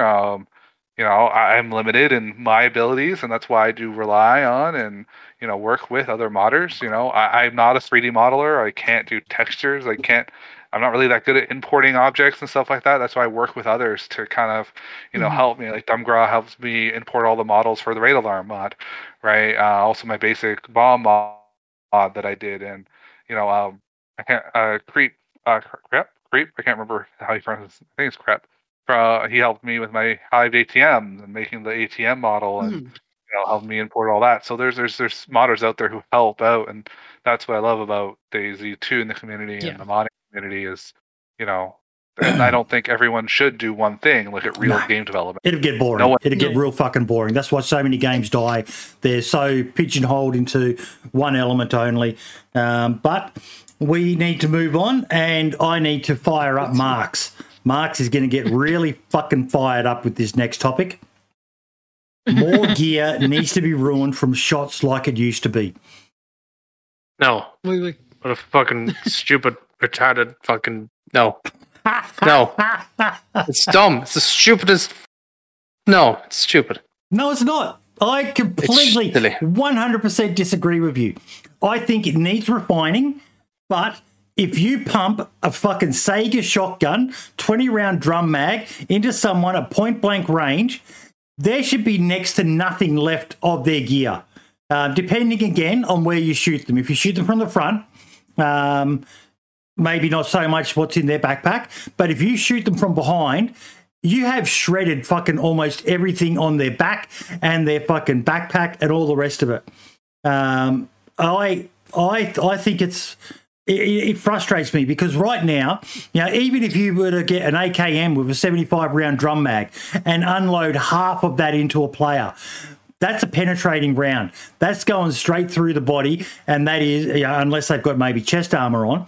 But I think there is scope for this to work as a way of discouraging people from just pure PvP. It's something that could be modded out, for the more PvP servers. But I temper that with, at the same time, Marks, like when we were talking about it in chat, you and Moonshine were very vocally opposed to it. Moonshine more because he felt that if he feared that his gear would be ruined if someone shot him, he's more inclined to shoot the other person first. My avenue is I think it should reward players who place their shots better, Marks, as opposed to just spray and pray. I don't think so. It wouldn't work when... So you have to think about it in two different ways. Maybe, you could try and reward that on PC because we have a more accurate... we can aim with a mouse. We can be more kind of pinpoint. But if you're on console,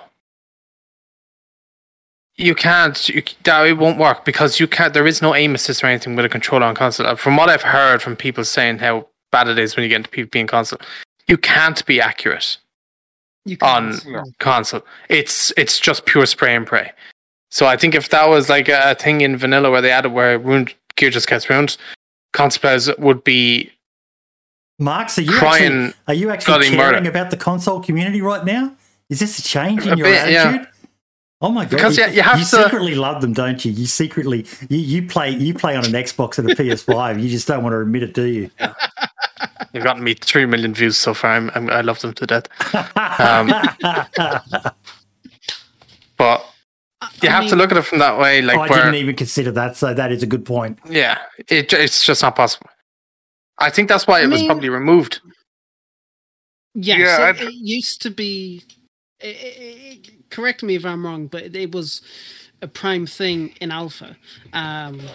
Stuff like that. If you would get shots and your inventory is full, like a vest is full or your top is full, it would always be the items on the top rows that would get damaged to ruined, and then it would gradually go down.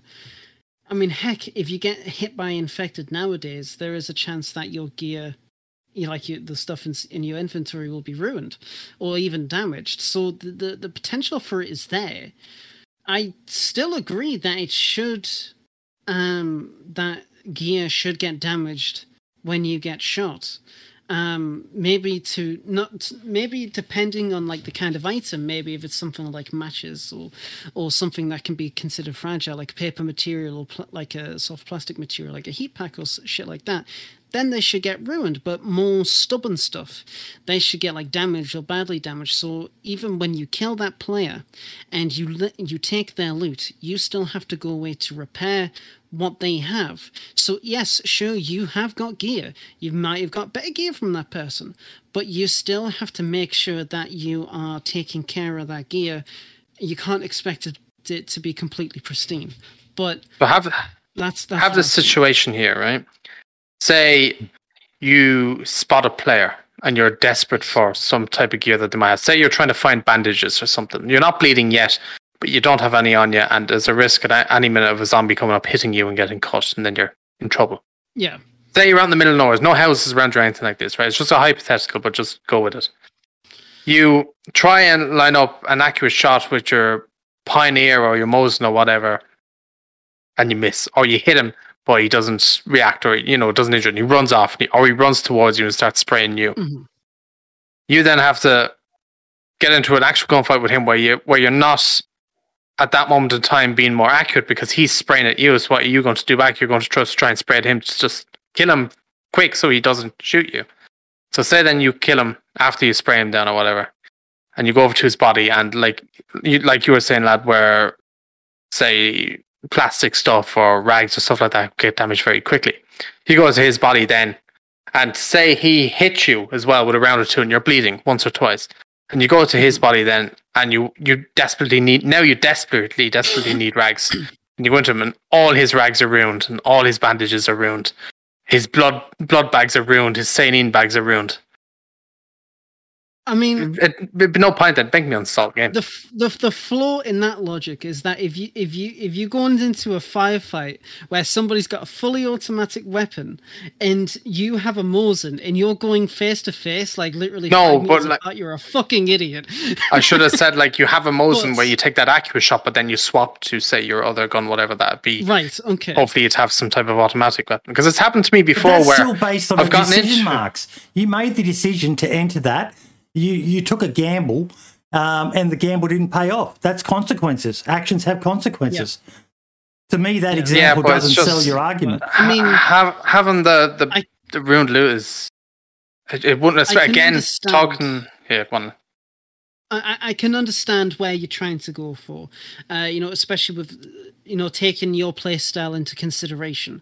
But it's a general kind of like DayZ thing. Like, the game needs more, to me at least, it needs more consequences. It needs more like, yes, sure, I can take this shot, I can be accurate, I can try and get that chest shot or that headshot. I've got him, fucking great, I've got his stuff. You miss or you hit him and it doesn't kill him. Shit, right, I need to reposition.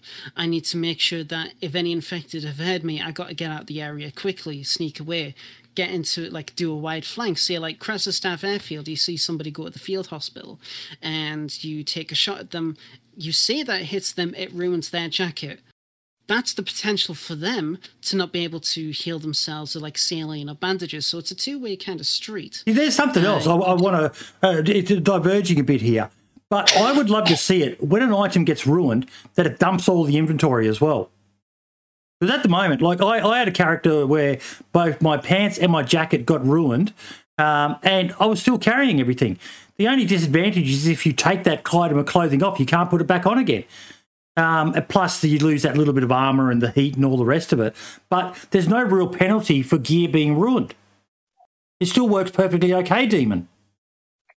Yeah, and that's what I was saying earlier. I'd like to see, and like with again Lass's idea in regards to making slots unusable in ruined and damaged clothing to kind of, penalize people, and I'd love to see, like, let's say you have a vest and it gets ruined. I'd love to see the vest drop off, right? Or something like that. Or maybe have a chance to drop off as you go, right? The more ruined an item is, or maybe items can fall out of a ruined backpack, right? So as you're walking around, it picks a random item from within your backpack and just drops it on the ground because, a ruined backpack probably has some holes in it and you're probably not going to be able to keep everything in there.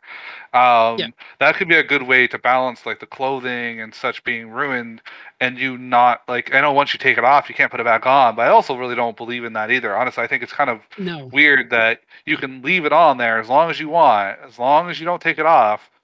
Um, you know, and then like but eventually, as soon as you take it off, oh, now this can't even be put on. So I was just wearing this for the last like, if you're looking at in-game time, I've been wearing this for the last like 3 days in game. I know we're bound by mechanics, but it's something I'd like to see addressed. Yeah, and there's definitely things modders could do in that end of things. Like you could easily make a mod, well, not easily, but you could make a mod that like, over time, if an item is ruined, it has a chance to drop items out of it and then, prevent you from maybe even putting items back in those slots that it dropped out of, right? So, maybe it drops an item and then those slots are now unusable, right? And that's why I like to see like, being able to repair clothing and such like that would be really nice, but so then you could repair it and get those slots back, for instance. But if it was ruined, then it's ruined and you can't really use it as much anymore, right? Mm-hmm. If the t-shirt is ruined, the texture should change to show Boydie's face. That's what I was laughing at. If there's one thing I wish Daisy would do, maybe modders can do it, is depending on the state of an item or weapon or whatever, the actual model changes as well. So say, for example, you have a M4 that's ruined or an AK that's ruined. The barrel is like split apart, the gas tube is like cracked open or something like that, or just some like more textures, so like the barrel's corroded, like with like the fucking suit or whatever from like the gunpowder and shit like that. That would be a nice little detail to have. I'd love to be able to do that. You can change hidden selections. It'd have to be scripted though. So that's the only thing, and it would get it's the same way base items and stuff like that work too, right? Different selections, and I've done selections for different items before. So like, the barrel could be a selection, and then you can swap out what selection's visible based on that. I'm not sure how well it would work with guns specifically, just because guns are very special in DayZ, I find. I don't know. I've never really played too much with gun models. I've played around with some other models and stuff like that, but guns are usually very special, like very specialized, right? You need to have special like selections already, and you already have all these different things in them to make them work in the first place. So I'm not sure how that could potentially interfere with all that other stuff going on in the background, and all the different views that the guns have with the different like pilot view and all those things. It'd definitely be interesting to try. I think it'd be kind of cool to like have a gun that's barrel. When it becomes ruined, the barrel's like starting getting warped or something like that. Or maybe the handle is kind of got some dents into it instead of just just a texture to make everything look rustier. That's generally what I notice is most stuff when it gets ruined, it just looks rusty, right? That's all that really happens to it. In reality, is most likely it wasn't ruined because it was sitting around being rusted. It's ruined because someone shot it. Right, so seeing better mechanics there would be more interesting to see better, ruined states that show more damage. I just find the realistically, and this is where we probably need, we can really do as modders, but love to see, spot damage would be kind of cool, being able to like specify where that damage was on the item and kind of matching that up. Sadly, that's not really possible as far as I'm aware. Maybe there's someone out there who knows, but I mean, this is going off topic. I know Bodhi and Marks, I know, but with the actual DayZ character, you have different components for like your hands, pieces of your arm, pieces of your neck, your head, and stuff. You could probably try and use a similar system to make sure it's like it detects which part of the weapon is actually hit, like components 2.6 or something like that, which is like the gas tube of an AK. If that part is hit, then that gun is like, say for example, instantly ruined or at least badly damaged because like the fucking bullet rips through, so all the gas that would expel out is leaking out. So maybe the fire rate is extremely lowered, or like I said, it's just completely ruined. Just stuff like that to really look into. I think that would be a really interesting take to go about it. Yeah, I think the only problem with that is we take away from the game play access of the game, and that's where I see some of the issues. As much as I love realism and I love adding realism, Like Mark said, Yeah. like it's a video game at the end of the day, right? If your video game is making you more frustrated than your real life, you're probably not going to be playing a video game. Most people play video games to get relief from real life, right? And yes, there are people who love that realism, but they're the minority, right? The majority of players just want to get on, pick up a gun, and shoot it. If it gets hit a few times, sure, it's damaged or ruined. I have to get a new gun, and that's fine for a lot of players.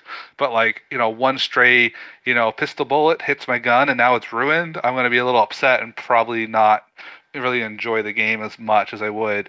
If it was visual, just like, oh, I have my gun got shot and now I got a little visual mark on the side. It's the same amount of damage as before, but now there's a mark where I got hit. I think that'd be pretty awesome. I think most players would agree that would be really awesome. It's just, again, things like that would be, be nice to kind of see. But again, also is like, putting selections all over a gun is a lot of work. Like you're talking, like that would be, the same amount of work. I wouldn't even want to think about how much work that would take me, how many hours I have to spend on a single weapon to get that type of thing put in place. It's doable. It's just, is it worth the effort to do it? Yeah. Yes and no. That's something I temper it with. I know if they put me in charge of the future direction of DayZ, there'd probably be no one fucking playing it, bar a few borderline S&M players who just like punishing themselves. That's something I do temper it with. But I like the idea someone said there. It'd be good if they had, in the official vanilla, a hardcore version. And a few official hardcore servers where they added in some of these more extreme things just to see, if there is a bit of a market for it, for those who want to play a more realistic simulator as opposed to a light sim, more game sort of mechanic. But we can only wish. Folks, we are getting near the end of it. Now, we have got a new segment that, based on some feedback from people, we do have a bit of an audience, and it's slowly growing.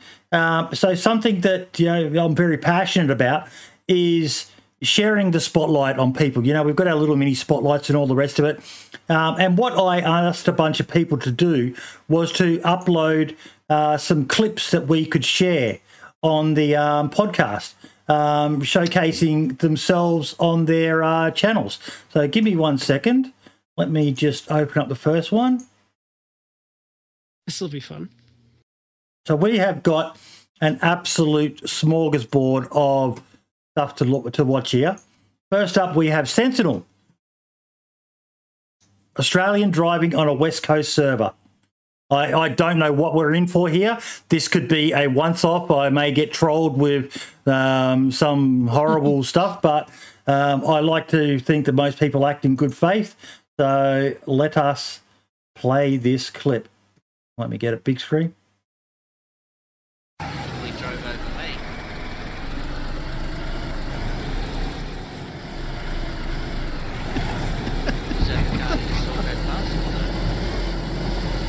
Oh, dear Lord. Oh, no, I just loaded it. You just know he's going to get yeeted into low Earth orbit.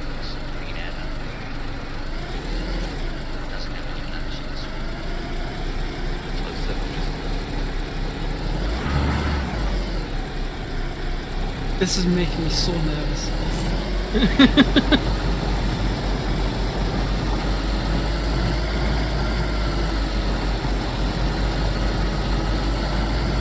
When you get back with it. You're going too fast, buddy. You're going too fast. 5 minutes, 31 meters. Can you do it? Oh.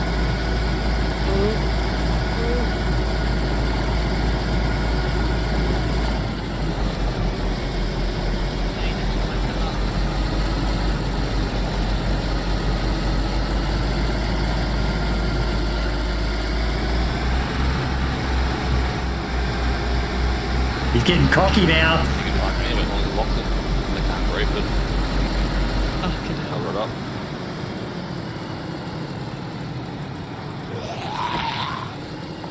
Oh, he didn't fly Yeah, off. come out now so we can cover Oh. it up. What's going on? That suspension, though, that is fucking... Oh, I feel let down, Sentinel. I was waiting to see you get yeeted into low Earth orbit or something, or go under the map at least. Okay, what else have we got? Derleth, I posted this as a bug a long time ago. Looked hilarious. The bug was fixed, so it can't be replicated.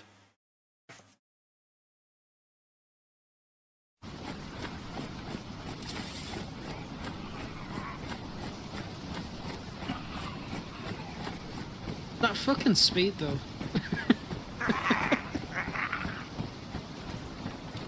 I just noticed that. Yeah, he's flying along.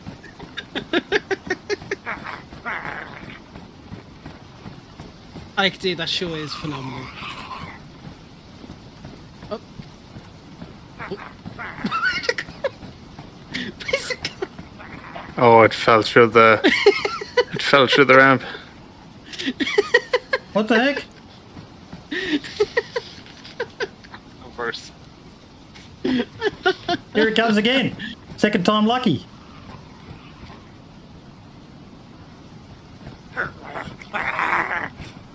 How? Oh my god.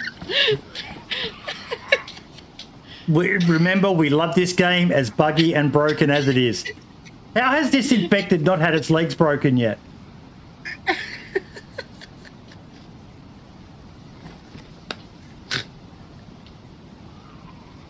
I don't think the infected can break their legs that way. Oh, if only. Okay, that's funny. That's funny. See who got recommended then, Mark? See, I watch your videos, mate. I watch them all. Good to hear. Thank you. Roth 2028, lit the fuck up. Oh god, here we go. Shh! He's coming! Chuckles! I'm ready.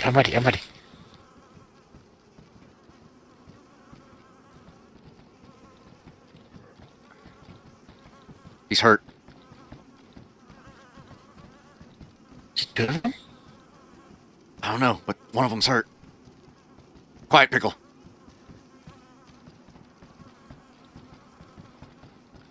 This is bad. He's getting closer, man. It's commentary. I think there's two. Yep.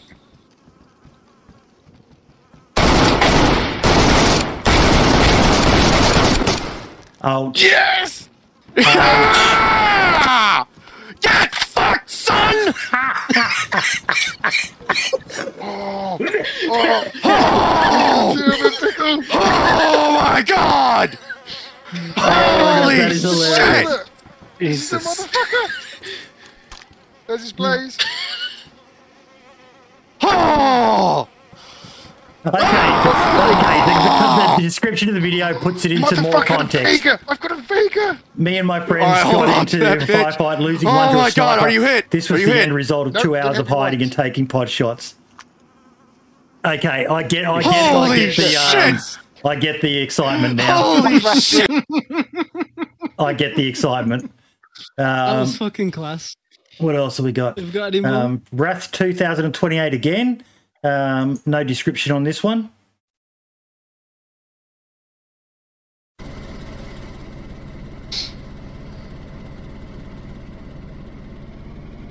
Console, okay. It's gonna kill them all if I had to guess. They'll crash or something. Or go to space. It's one or the other.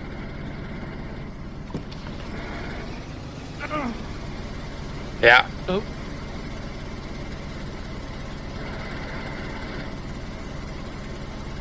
Oh.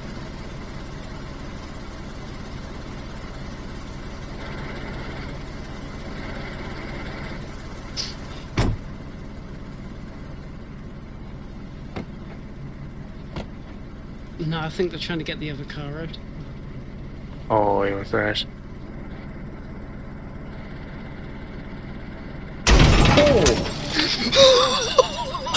Oh, I got a fright then. Oh no, he survived being crushed by that car, he says. Oh, Jesus. fuck. Syntax. No one goes to Green Mountain. Oh, Make sure you close the other video. I'm gonna fucking kill you with it and not to move it on the tree.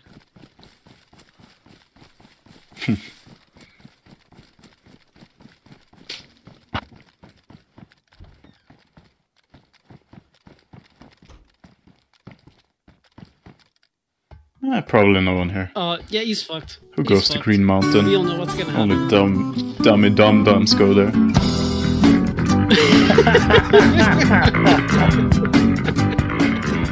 Fucking, I saw it coming. I saw it fucking coming.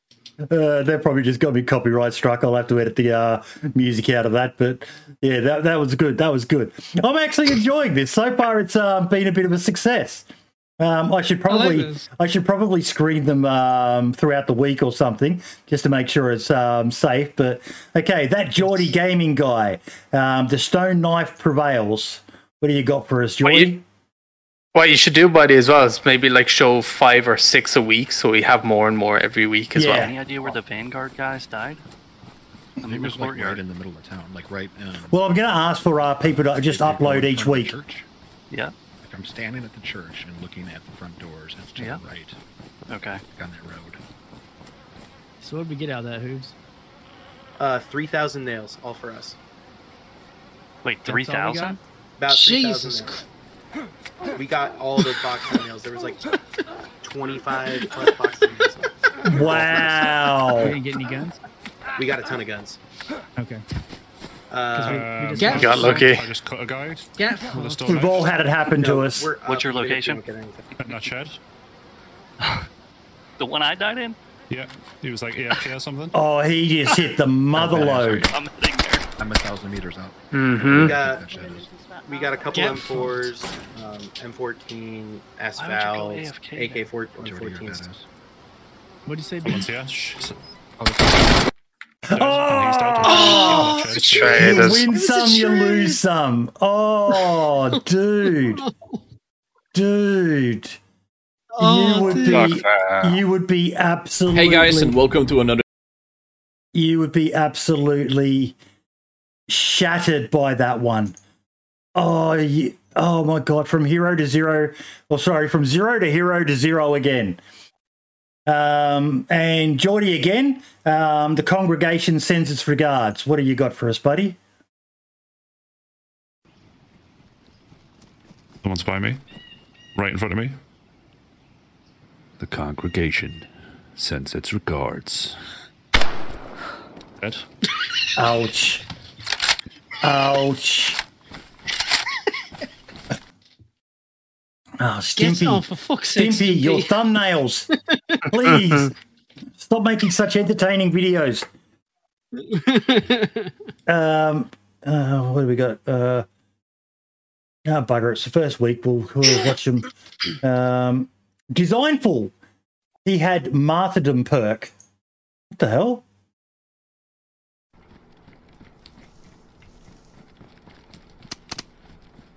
He's on those sandbags. Yeah. The house goes? Yeah, he was right there. Nice, he's done. He was in a grenade. That's him? Oh my God. How am I not dead?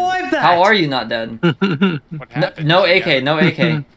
I'm kind of low. How are you not dead?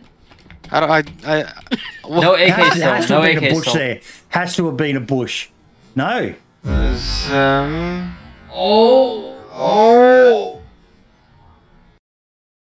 Wow. So, that I don't know how he didn't die. Got lucky. Zyzen Very said lucky. players block explosion damage too. Okay, Smoking Bro. This one looks interesting. I'm horrible, I know. Oh, yes, I definitely want to watch this. Really, bro? I'm new to the game. You shoot me like this? What the fuck? I'm sorry, man. You look like a guy who just shot at me with a Mosin. Did you not hear those shots? I have no bullets. Look, I have no bullets in it. Okay. Plus, I'm new to the game as well, dude. All right, sorry. You haven't got a new to the game T-shirt on, mate. I don't fucking know that, do I? God. Fucking welcome to the game, dickhead. Oh, you get a big thumbs up. Some people. You get a big thumbs up. Oh, Yes. that's awesome. What a fucking lad! What a That is fucking good. lad. That I will pay that. I will pay that. When difficult is fun. Okay, yeah, this is the video that we were going to watch. Hey everybody. Very often we Is there a PU scope on the board? No, I don't think so. You ran to the right? I think I'm running up behind the guy. There's two guys. Oh my god, dude! Is there a PU scope on his body? The amount of times I You ran have to the done right? that is absolutely fucking ridiculous. Oh, God. Ouch. Poor guy. Oh my god, dude! Is there a PU scope on it? That's good. That's good. Shall I heal these down? Last one.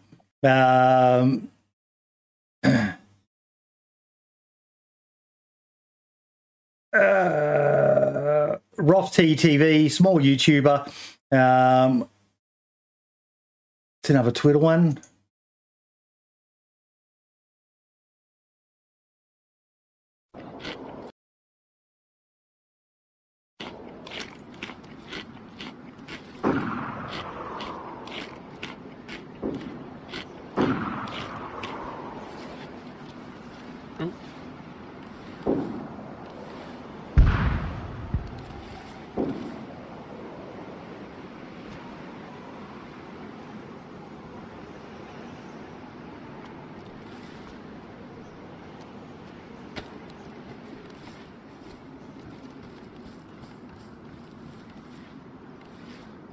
Oh.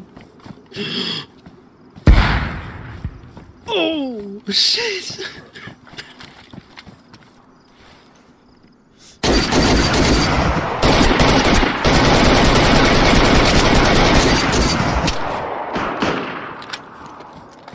Oh shit!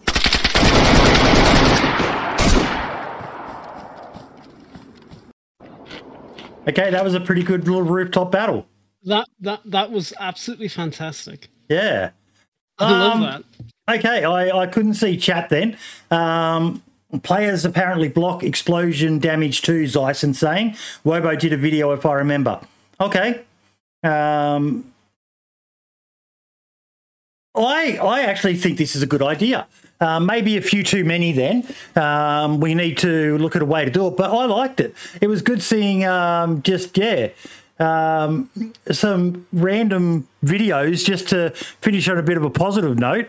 I think my favourite was you're not wearing a fucking a new to the player shirt. Fuck you guys, some people. Definitely my favourite out of those. So I will try to make sure I put links to all of those in the description of the video as well. If you want to go check out those channels, that's why we're doing this. Have a bit of a laugh. See DayZ through some other people's eyes, but also to shine the spotlight on as many different content creators as possible. Don't care if you're big, don't care if you're small. We're just going to put them in there. You just have to be the owner of the clip for us to show it. So it needs to be your clip. You can't do someone else's, just copyright and all the rest of it. The guy that got capped by a friend is your vote, Pindai. But yeah, that was awesome. That was really awesome. We have one other spotlight this week, and that is on Wellerton. Let me bring him up.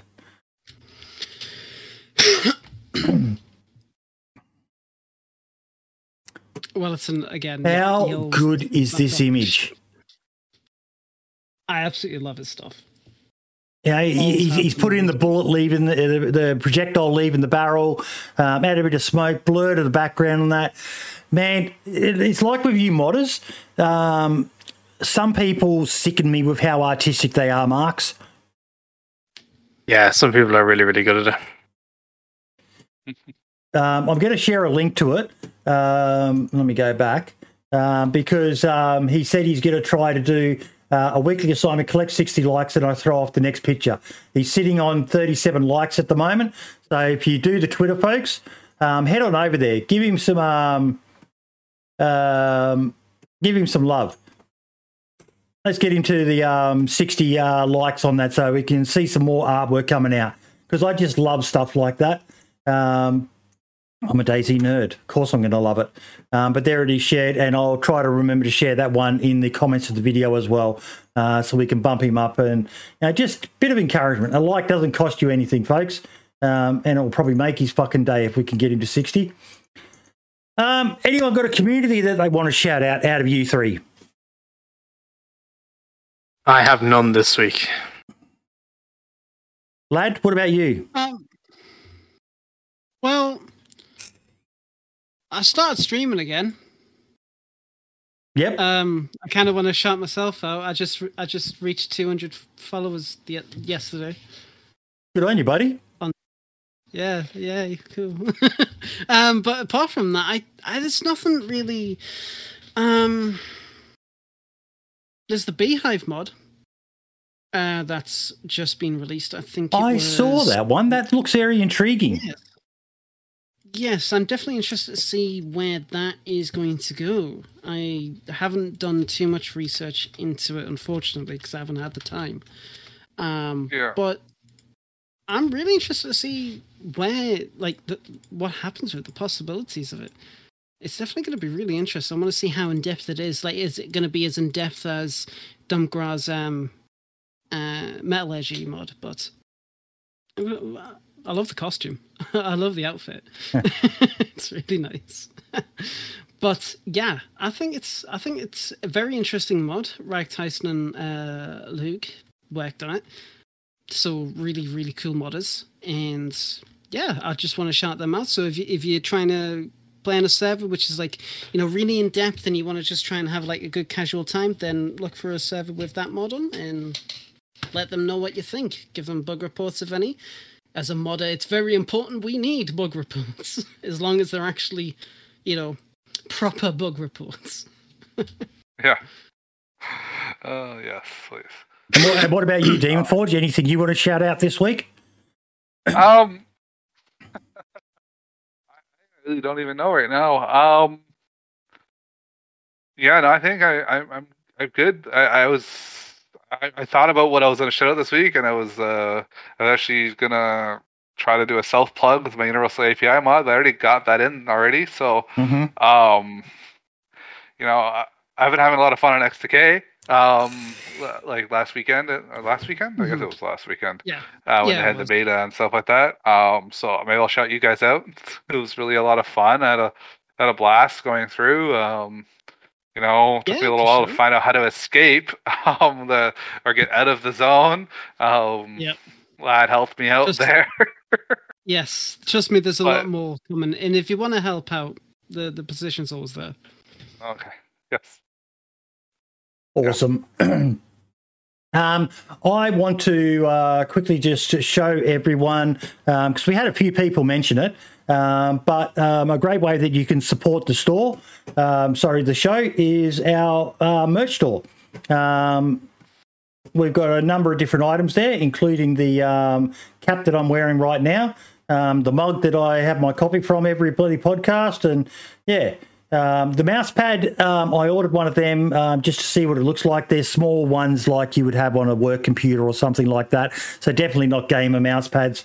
But we've got a few things on there, so definitely check it out if you're interested. I saw Ike purchased the white T-shirt before.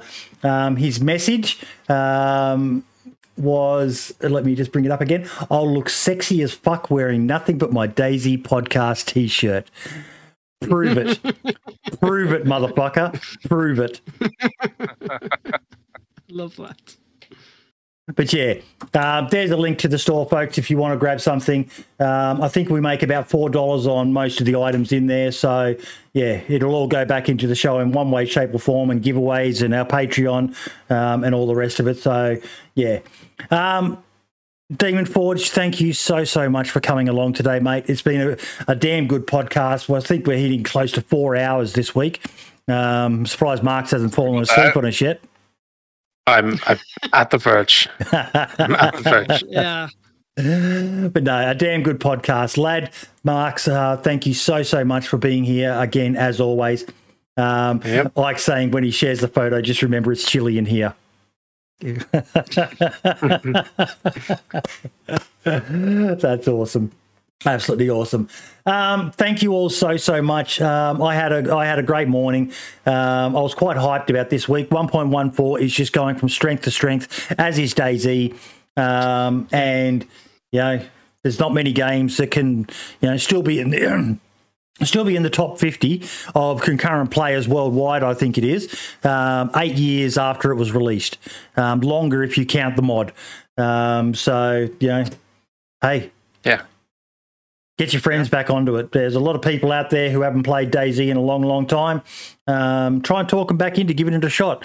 Find out what sort of server they enjoy. Get them on. Who knows? But yeah, good things are coming. Good things are coming. And give us more fucking hints as well, Scotty. Fuck Hannah. Yes. Fuck Hannah. Fucking bitch. All the best, everyone. Mellow Waltz, you enjoy your hat that you won today, mate. Michael, Redshift, Ike, everyone else who supported or donated during the show, thank you so much. We will see you next week. Next week's guest, ladies and gentlemen, is, let me go through to my prospective guest list, Foxtrot. We've got a Foxtrot coming on. Hey. Nice. Yeah. Nice one. Looking forward to that one as well. And also, if you are interested, Saturday the 25th of September, players episode, so you don't need to be a content creator, a big name or anything like that to be on this show. We took the feedback on board, Marks, that, it's good to get just some regular players on. So if you are interested, join the Discord. Register your interest first in Best Dressed. Patreons obviously get preference, and members on the YouTube channel, and we can get you on the show just to talk about DayZ, because we want to hear from you as well, your opinions, because we talk about it. We're modders, we're content creators, we're fanboys of the game. It's good to hear from the average Joe every now and then as well, isn't it, Marks? Yeah, definitely is. Yeah. Okay. All the best, everyone, and we will see you next week. Marks, you said you're streaming Experimental tomorrow? Yeah, I'll be live at Experimental definitely tomorrow and probably more days during the week as well. Excellent. And what about you, lad? I might. Depends when I go to sleep tonight and when I wake up tomorrow. But what's your channel again, mate? I think everyone knows Marks. What's yours again? Twitch.tv / That lad. That lad. Yes. I see a doggy. I see. Hey, what's the dog's name again? Cloud. No worries. Cloud. Well, folks, all the best, and we will see you all next week. Demon Forge, thanks once again for coming on, buddy. Very excited with your API mod and your rating mod, mate. You're doing stuff that is opening the game up in a lot of different and exciting ways for people. So check out his workshop link, and everything will be in the description, as well as I will put a link to his PayPal if you want to slip him a $5 so he can buy himself a beer or a coffee or whatever. It helps justify to the missus why he spends so much time at his computer. So much for having me on the podcast. It was great. You're welcome, mate. All the best, and we'll see you all next week. Say bye-bye, everyone. See you later. And ciao for now.